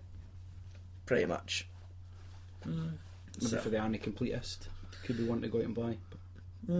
Is there any of them left in this world now? Are they completists? Yeah. You never know. Well, I think they lost faith halfway along, going, collateral damage. Career Damage was fucking awful. I remember going to the cinema to see that. What about Eraser? Again, that's one Annie film I've never seen. So aye, that's The what he CGI thinks the alligator. Like, he shoots and it's like, now your luggage. Like, good for you. But I'm trying to think about other low points. Well, you've got Mr. Freeze. Aye. That was bad. awful. Not putting me in the cooler. Eyes to see you. There's a freeze coming. Fuck off. That was bad. But yeah, that was nice to see him back in that kind of role as opposed to being a caricature of himself. Mm-hmm. And I know that he's had a lot of... I was just thinking as well, like, he's had a lot of shit happen in his personal life where He's got kids to feed now. Yeah, Like, the kind of and I way- think He's got 5 bairns. but he also has one illegitimately as well. Are they kind of what is? They've got 5 children. Is it Joseph Bea? I think he had it with his maid. Or Aye, there was it was his no, there's 2 that was born on the same year, and I'm sure they had a child the same age as the one that. Yeah, there's Christopher and Joseph Buena. There we It go. was a Mexican. I'm sure it was a Mexican maid as well. And apparently, I've read some of his biography. I've not got to the part, but apparently, he kind of just pines for his missus back. Like, it's just one big kind of "I'm sorry" to his missus later in the book, anyway. So I've still got to get to that bit.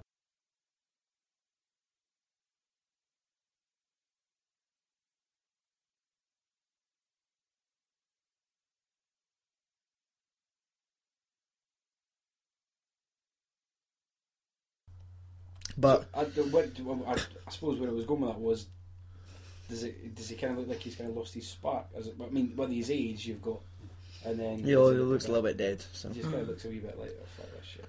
Aye, I reckon if the reason, like, does he really have this passion to come back into films, or is it like my mortgage doesn't pay itself? Like, I Stallone's not making enough Expendables. They're not making them quick enough. I have Halimoni.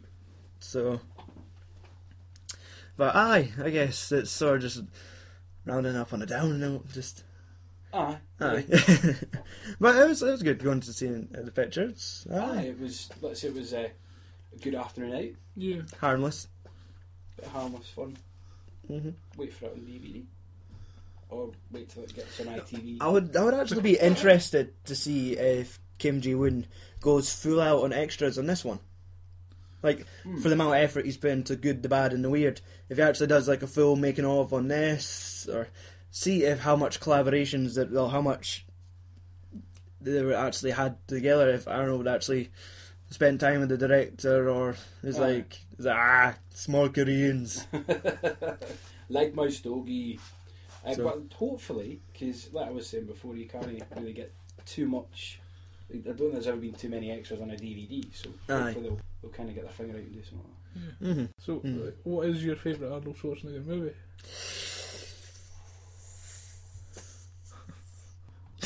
I reckon I might just stick with like the classics like Terminator 2 and like, things like that were really good. I can't think of anything huge after that that's really like just became like a personal favourite. There's nothing Yeah. that special out there. Like Total Recall was fun, and Running Man was I remember watching that when I was wee and thought it was a good film. Then watching it again a bit older, realising how dark and depressing it is. Like just such dark themes and Yeah.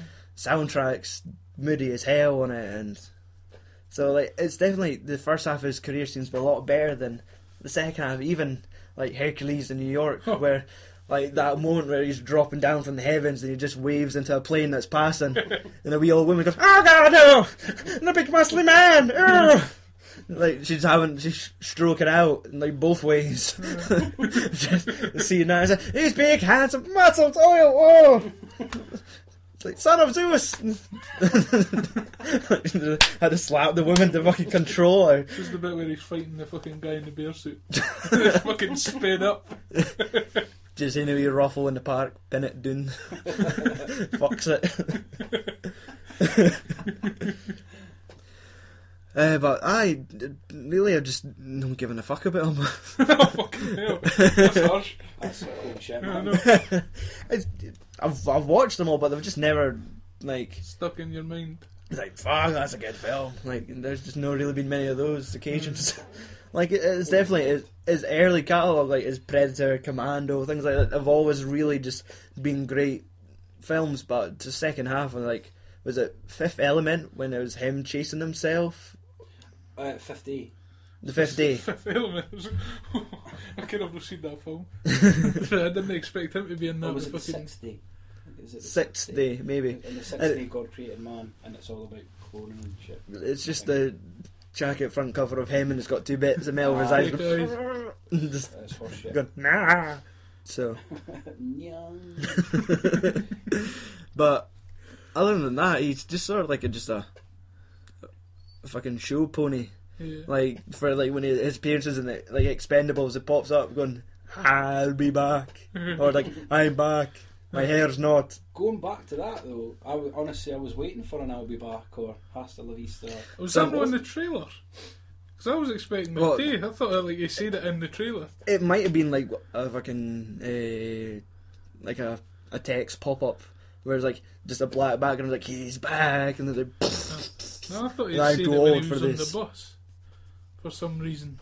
nah. Well, it could have been like When just, he was jumping out, like turning. I'll be back. See it. or maybe it would just. I reckon I'm maybe just getting confused with Expendables, where it just drops the line and it's like, "I'm back," Probably. because that's where they just need everything just fucking rammed in there. Like they needed Bruce Willis to probably scream "Yippee ki yay" and Chuck Norris just go "doo-doo-doo-doo, wow wow wow" and then disappear. No, it's just a bit in that where they fucking reference one of his fucking jokes. You know, they've got that whole website. Aye, It was something to do with he got bit by a snake or something, and then like the snake Aye. 2 died. days later the snake died. Aye. What's your favourite, Arnie? I reckon the one that sticks in my head the most is Conan the Barbarian. For some reason, I think that was the first film I ever seen him when I was a bairn. I was It just- stuck there. Convince you to adopt that lifestyle. Uh, You're just in the living room pushing the fucking bar. Just the wheel around the living room. Staring at a footy of a Spanish horse. That was in the... Was it one... Like, what do you want to do when you grow up? Like, crush my enemies and take the lamentation of the women. Just walk about in a wee fucking fur loincloth. It was just the fakeness. He's was it the audio commentary he'd done? Yes, where he just talked about what he saw on screen. Aye. Like, Yes, I remember. like lovely Spanish horses. Yes. If you see trees and this man here, yes, we worked together several times. Here I am pushing the wheel. I'm actually just paraphrasing it now because I mind falling asleep during that audio commentary. I turned around and was like, oh. I fucking shut down. It was like fucking 6:30 in the morning. We'd done like a 24-hour fucking movie marathon. Shit. The old days. I wake up to getting fucking, what was it, you put bubbles on my head doing... No, this right, we'll just turn the mic off here. Let's not get him talk about this in front of people. Bubbles the name for his junk. I wake up with bubbles on my head watching Bear in the Big Blue House. They woke up choking on bubbles. Squeezed both of them into his mouth. God damn it. Time for the bubble bath. The bubble bath, like... you fucking explosion. Was he waking up? So, Trevor, favourite Arnie film? Predator. Alright. Fucking awesome. Yeah, it's a good film. Love it. Like, close sort of second would be Terminator. And a lot for Terminator 2. So it would be my top 3. Definitely. A wee bit of a thing for Commando as well. He was part of my youth. I'm a wee bit older than you boys, and he was kind of... He was all over the place when I was younger. He was kind of like the Channing Tatum of today. But it was always kind of like... I've just had the horrible thought of like 80s Arnold Schwarzenegger and Magic Mike. That's what I thought too. Instead of dancing, he just goes off into the... stripping for ladies. He just fucking gets off stage, goes in the crowd and just starts ripping through them all. I made your clothes, your boots and your motorcycle. Says it like 350 times to every single person. And he just walk out with loads of fucking clothes and shoes.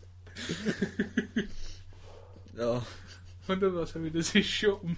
Just goes into a shop and says to the fucking women working there, need your clothes, your boots and your motorcycle. We don't sell motorcycles.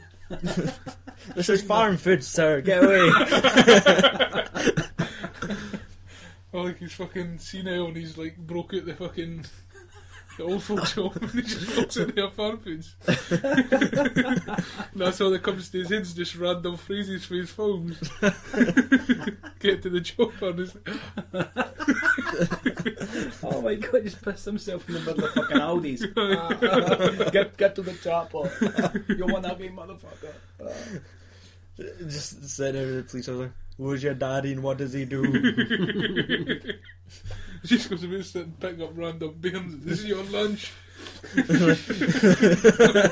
The harbour. Shouting at dogs in the park. It's not a tumor. I've got the tumor and I'll die. No, seriously, I'm not quoting here. I have a tumor and I will die. I don't know where I am.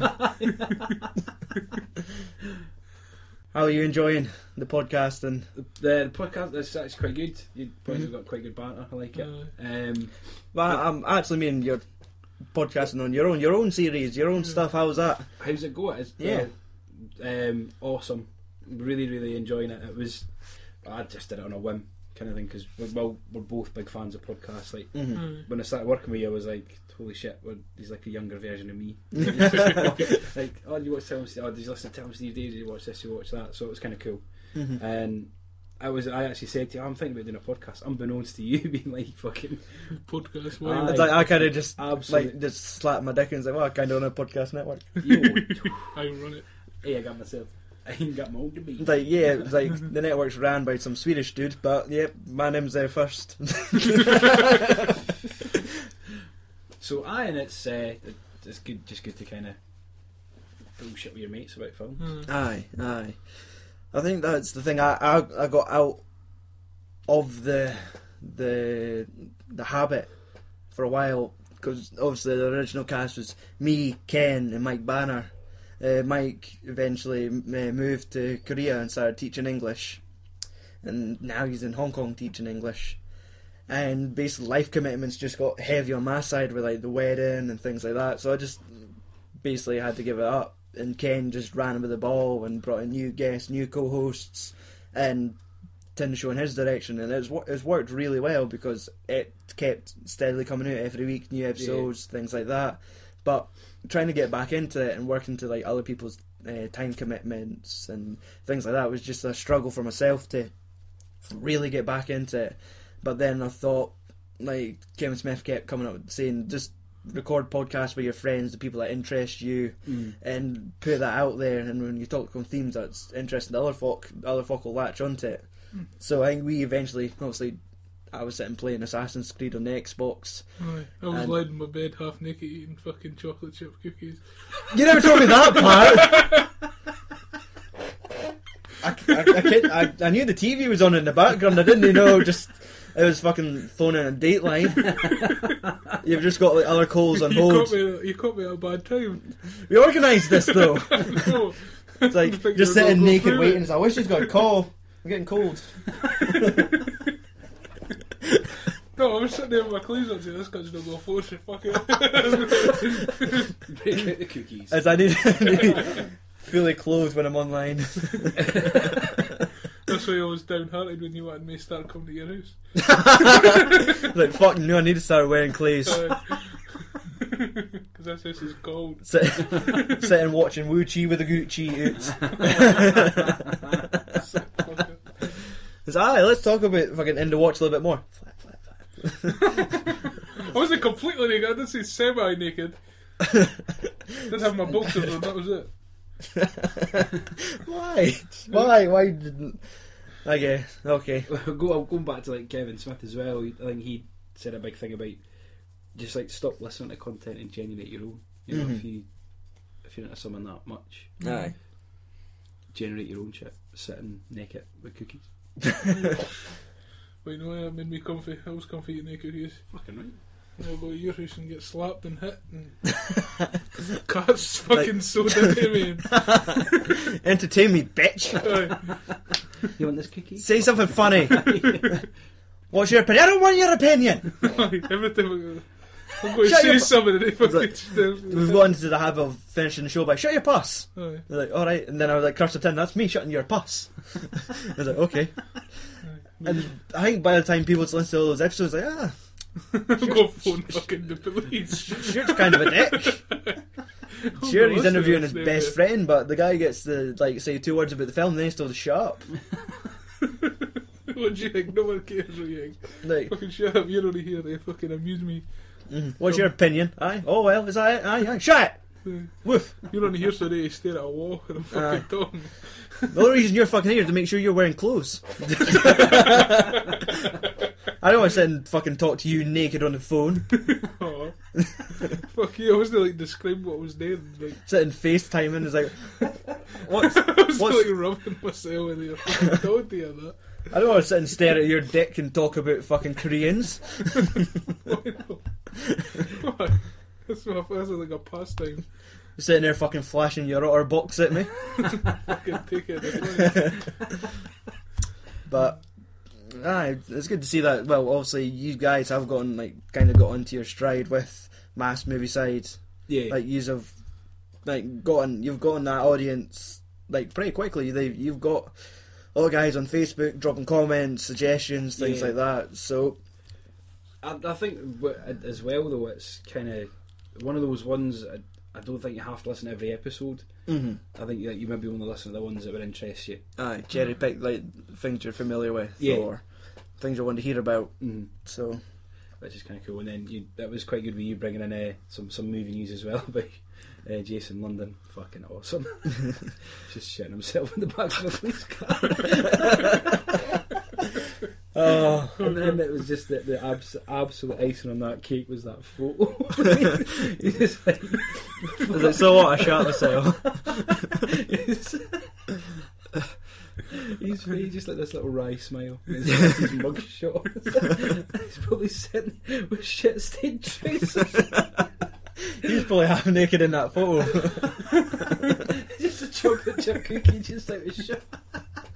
That's what's in his fucking drawers. That's filled with fucking chocolate chips. Somebody stole his last cookie, that's why he punched her.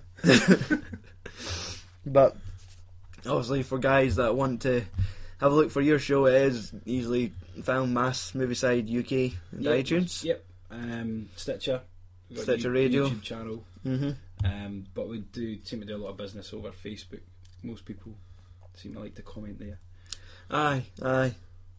And A decent sort of free forum. so Okay. don't know, because I That's didn't good standoff. do any housekeeping. Oh, Andy's no. favourite part is the You're housekeeping. so fucking cheesy, it's unbelievable. Housekeeping. Yes, Housekeeping. the plug-in. So, obviously, you can find us on Facebook, facebook.com/POF Network. See, Andy, here for Twitter. What does that say? Fucking ram it. The TUATOTT. Twat us a tweet on the Twitters. See? Podcast on Fire.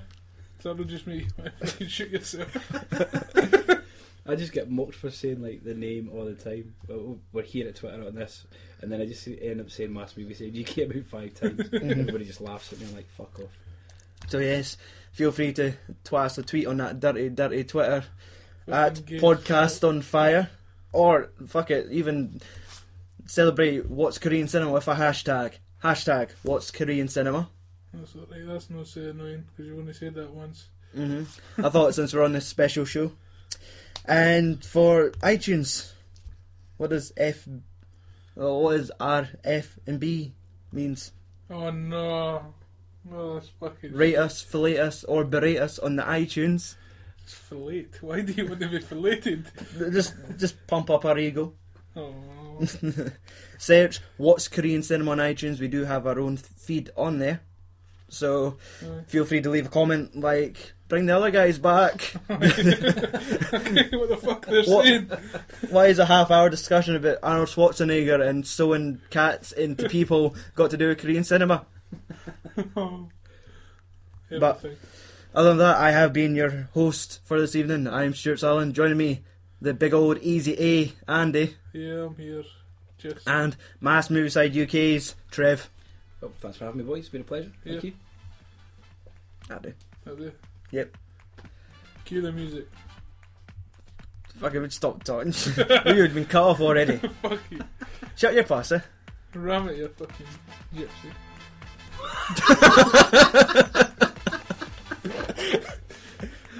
Cheers, Andy. Love you too. Fucking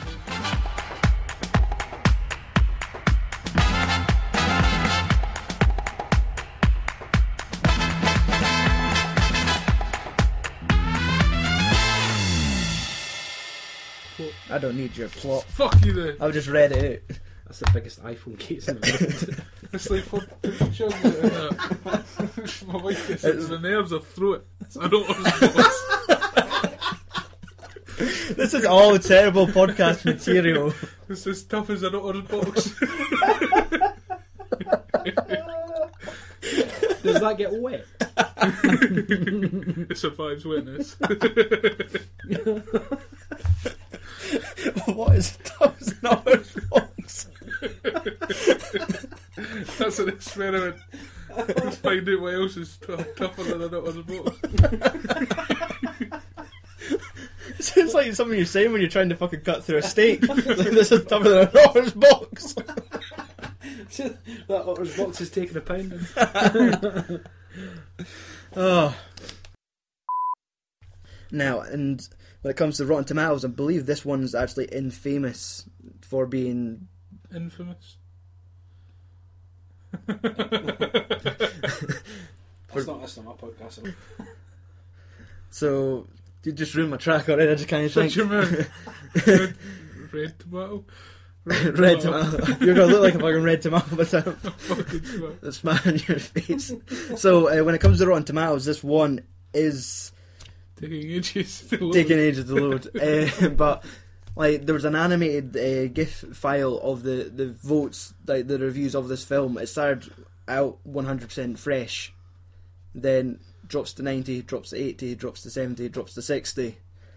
I reckon if it's gone to the point where it's as bad as A Good Day to Die Hard, which is 0% fresh, I think that's What? rotten all around. Jesus. I've not heard good things about that. Like, Mm-hmm. I just think they should have stopped at 4.0. Because that was kind of... Why don't you just leave it at Die Hard with a Vengeance? It's just the internet. It's just I'm just waiting Got the for. worst. You could have asked and you could have had some Wi-Fi, dude. What about your phone? Just what look we're up. looking for here? Last Stand on Rotten Tomatoes. Last time Rotten Tomatoes. Right. 7 up. Probably. Because you definitely will lose your notes with it again. That's a given. Fuck you. Yeah. You will lose something. Just fuck you. Yeah. There's been times when you've lost it when we've been sitting at the table and it was there and then you lost it. Next time I'm inviting you to a podcast, it's not a podcast. I'm just going to glass you. Fuck you. Like, what film are we watching today? Knife. What? If I die, I'll make sure I fall on your cats. Oh, Take it with me. you dick. You fucking you dick, you stabbed me in the neck. You're running at the house, holding your intestines like, where's the ginger one? You! Come here. When you do that, what he's going to do is he's going to hunt you down, put a tracker in one of your teeth, and just keep coming back for you. I was planning on dying when I filmed this cat. He won't let you. He was going, I'm going to punish you for ruining the Like, cat. take the cat out, put in a basin of hot warm water, stitch you up. We capsule in you. Oh. So yeah. I thought you were sewing me I- up. I You ca- just sewed the cat inside or something. so I can trim this way from the inside. That's bound to be in a Korean film someplace. Oh my god. That's on it. Inside, there's like a plastic bag over it, just the paws. Fucking you coming out one of the pods in the main. No. It just climbs out you. It basically burrows its way out your arm. You shake his biscuit. It's just You go near it, it's like that. Keep this to me. Whole fucking stomach goes, ah! Like, there's whiskers and it's trying to run out the back of you and go, ah!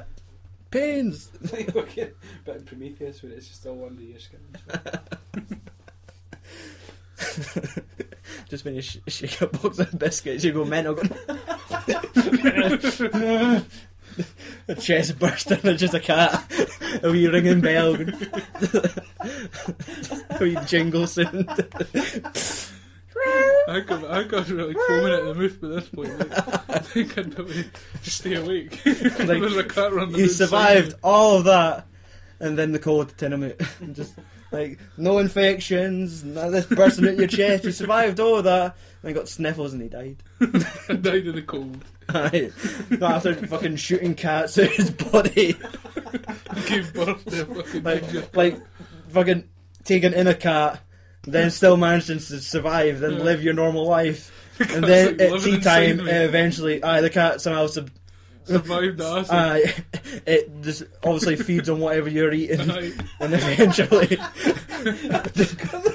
Eventually the cat like that, just at the bottom of your gullet, the- Yum yum. Spin a bit of shit. And say, oh, yeah. it's just for a fortnight. Every time you take a shit, it's just like little cat shits. Like You start taking on characteristics, you start trying to dirty it.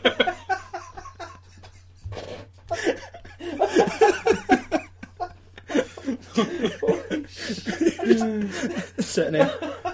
Somebody's dangled something in front of you like that. It's just a red dot on the wall.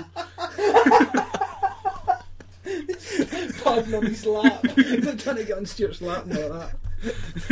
Fuck you. Then we just come to bed. It's like, just give me a minute. Try to climb a tree badly. When you come back to your human stance, it's just like, hey there, phone the fire brigade, I'm stuck. And it's like, what the fuck are you doing there? A park cat. And I'm somehow like able to get my leg behind my head. Cleaning myself. Put your legs perfectly straight like that. Just go. All right, guys. Just in the middle of a podcast.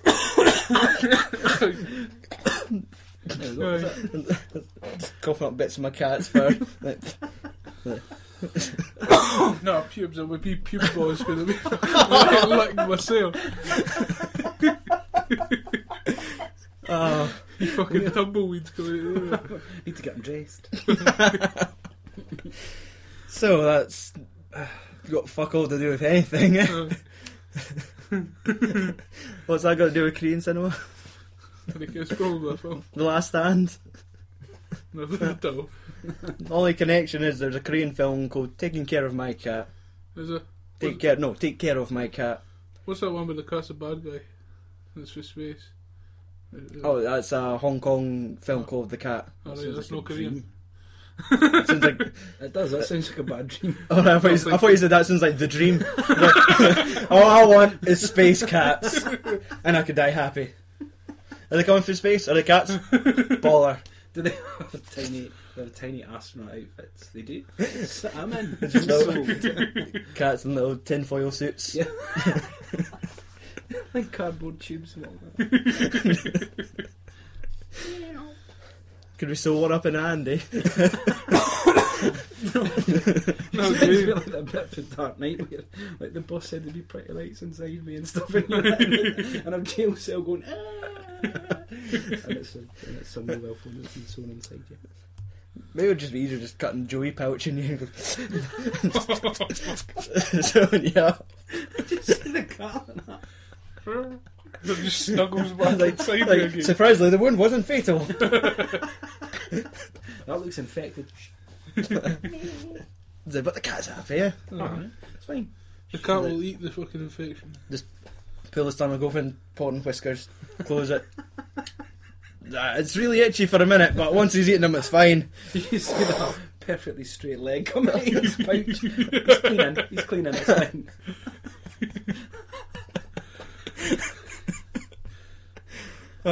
Jesus. Hopeless or homeless? Hopeless. Come on, Andy, keep your clothes on. No, it's time. No, not cookies. It's fucking 30 minutes past 9. It's fucking naked time.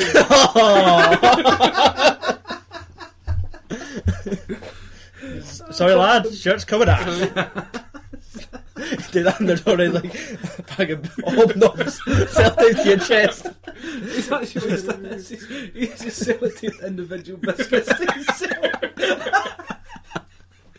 Like, do I want hobnob or So I'm labelled as well.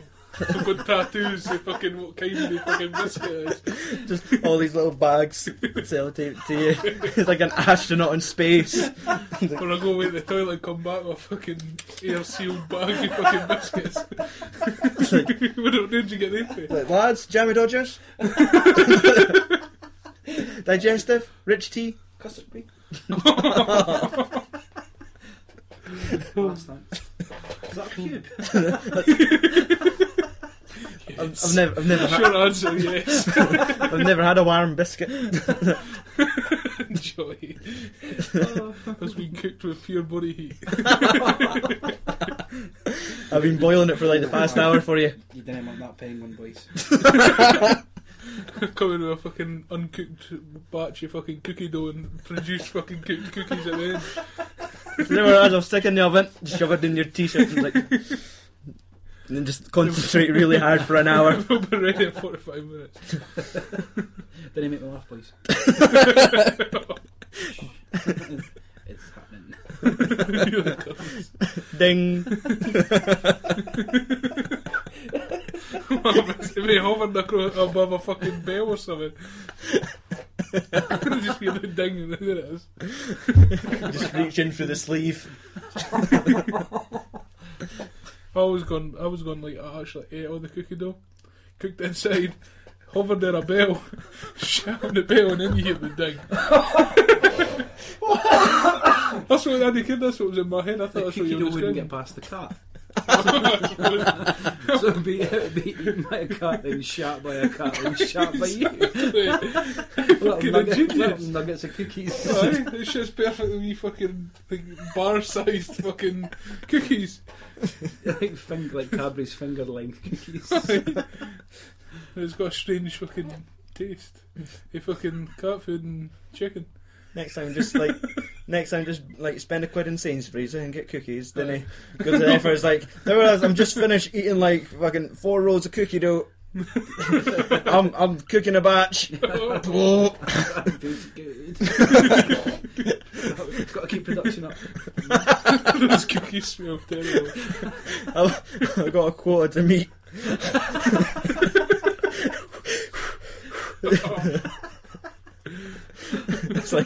We're just like the alien queen. We're just fucking this big construction. And force-fed cooking dough.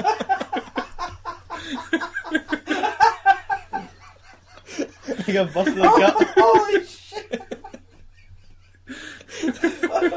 This has massive fucking ass. Shitting wee lumps of cookie. Wee production lines like. I'm just shitting on a fucking conveyor belt. Oh, fuck. It just means Stuart fucking Gardner. And then I sees a cat's head coming with it. My airstream's over a cat's head.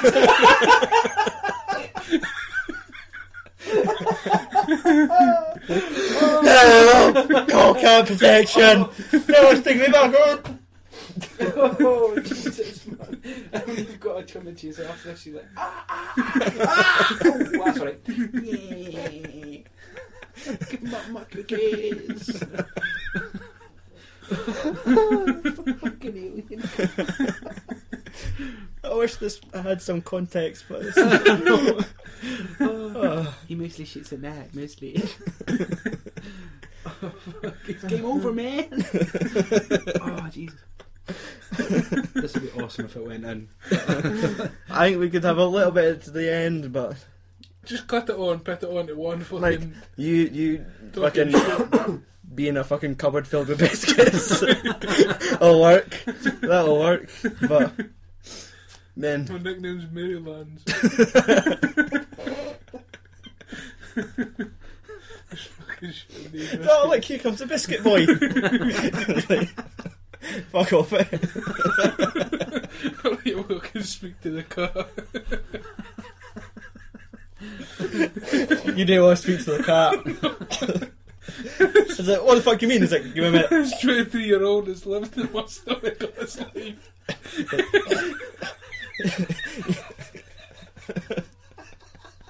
It just comes in. It's got like really tiny wee stubby legs because it's never had to use them.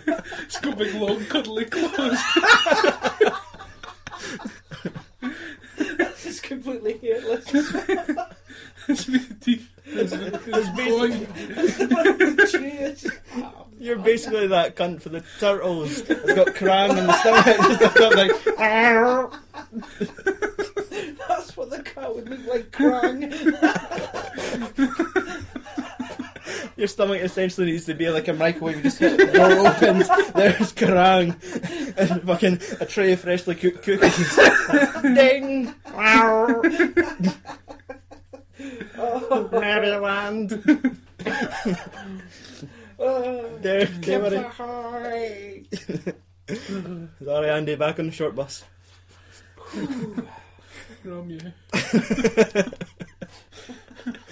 I think we should just pull it. Like, just feel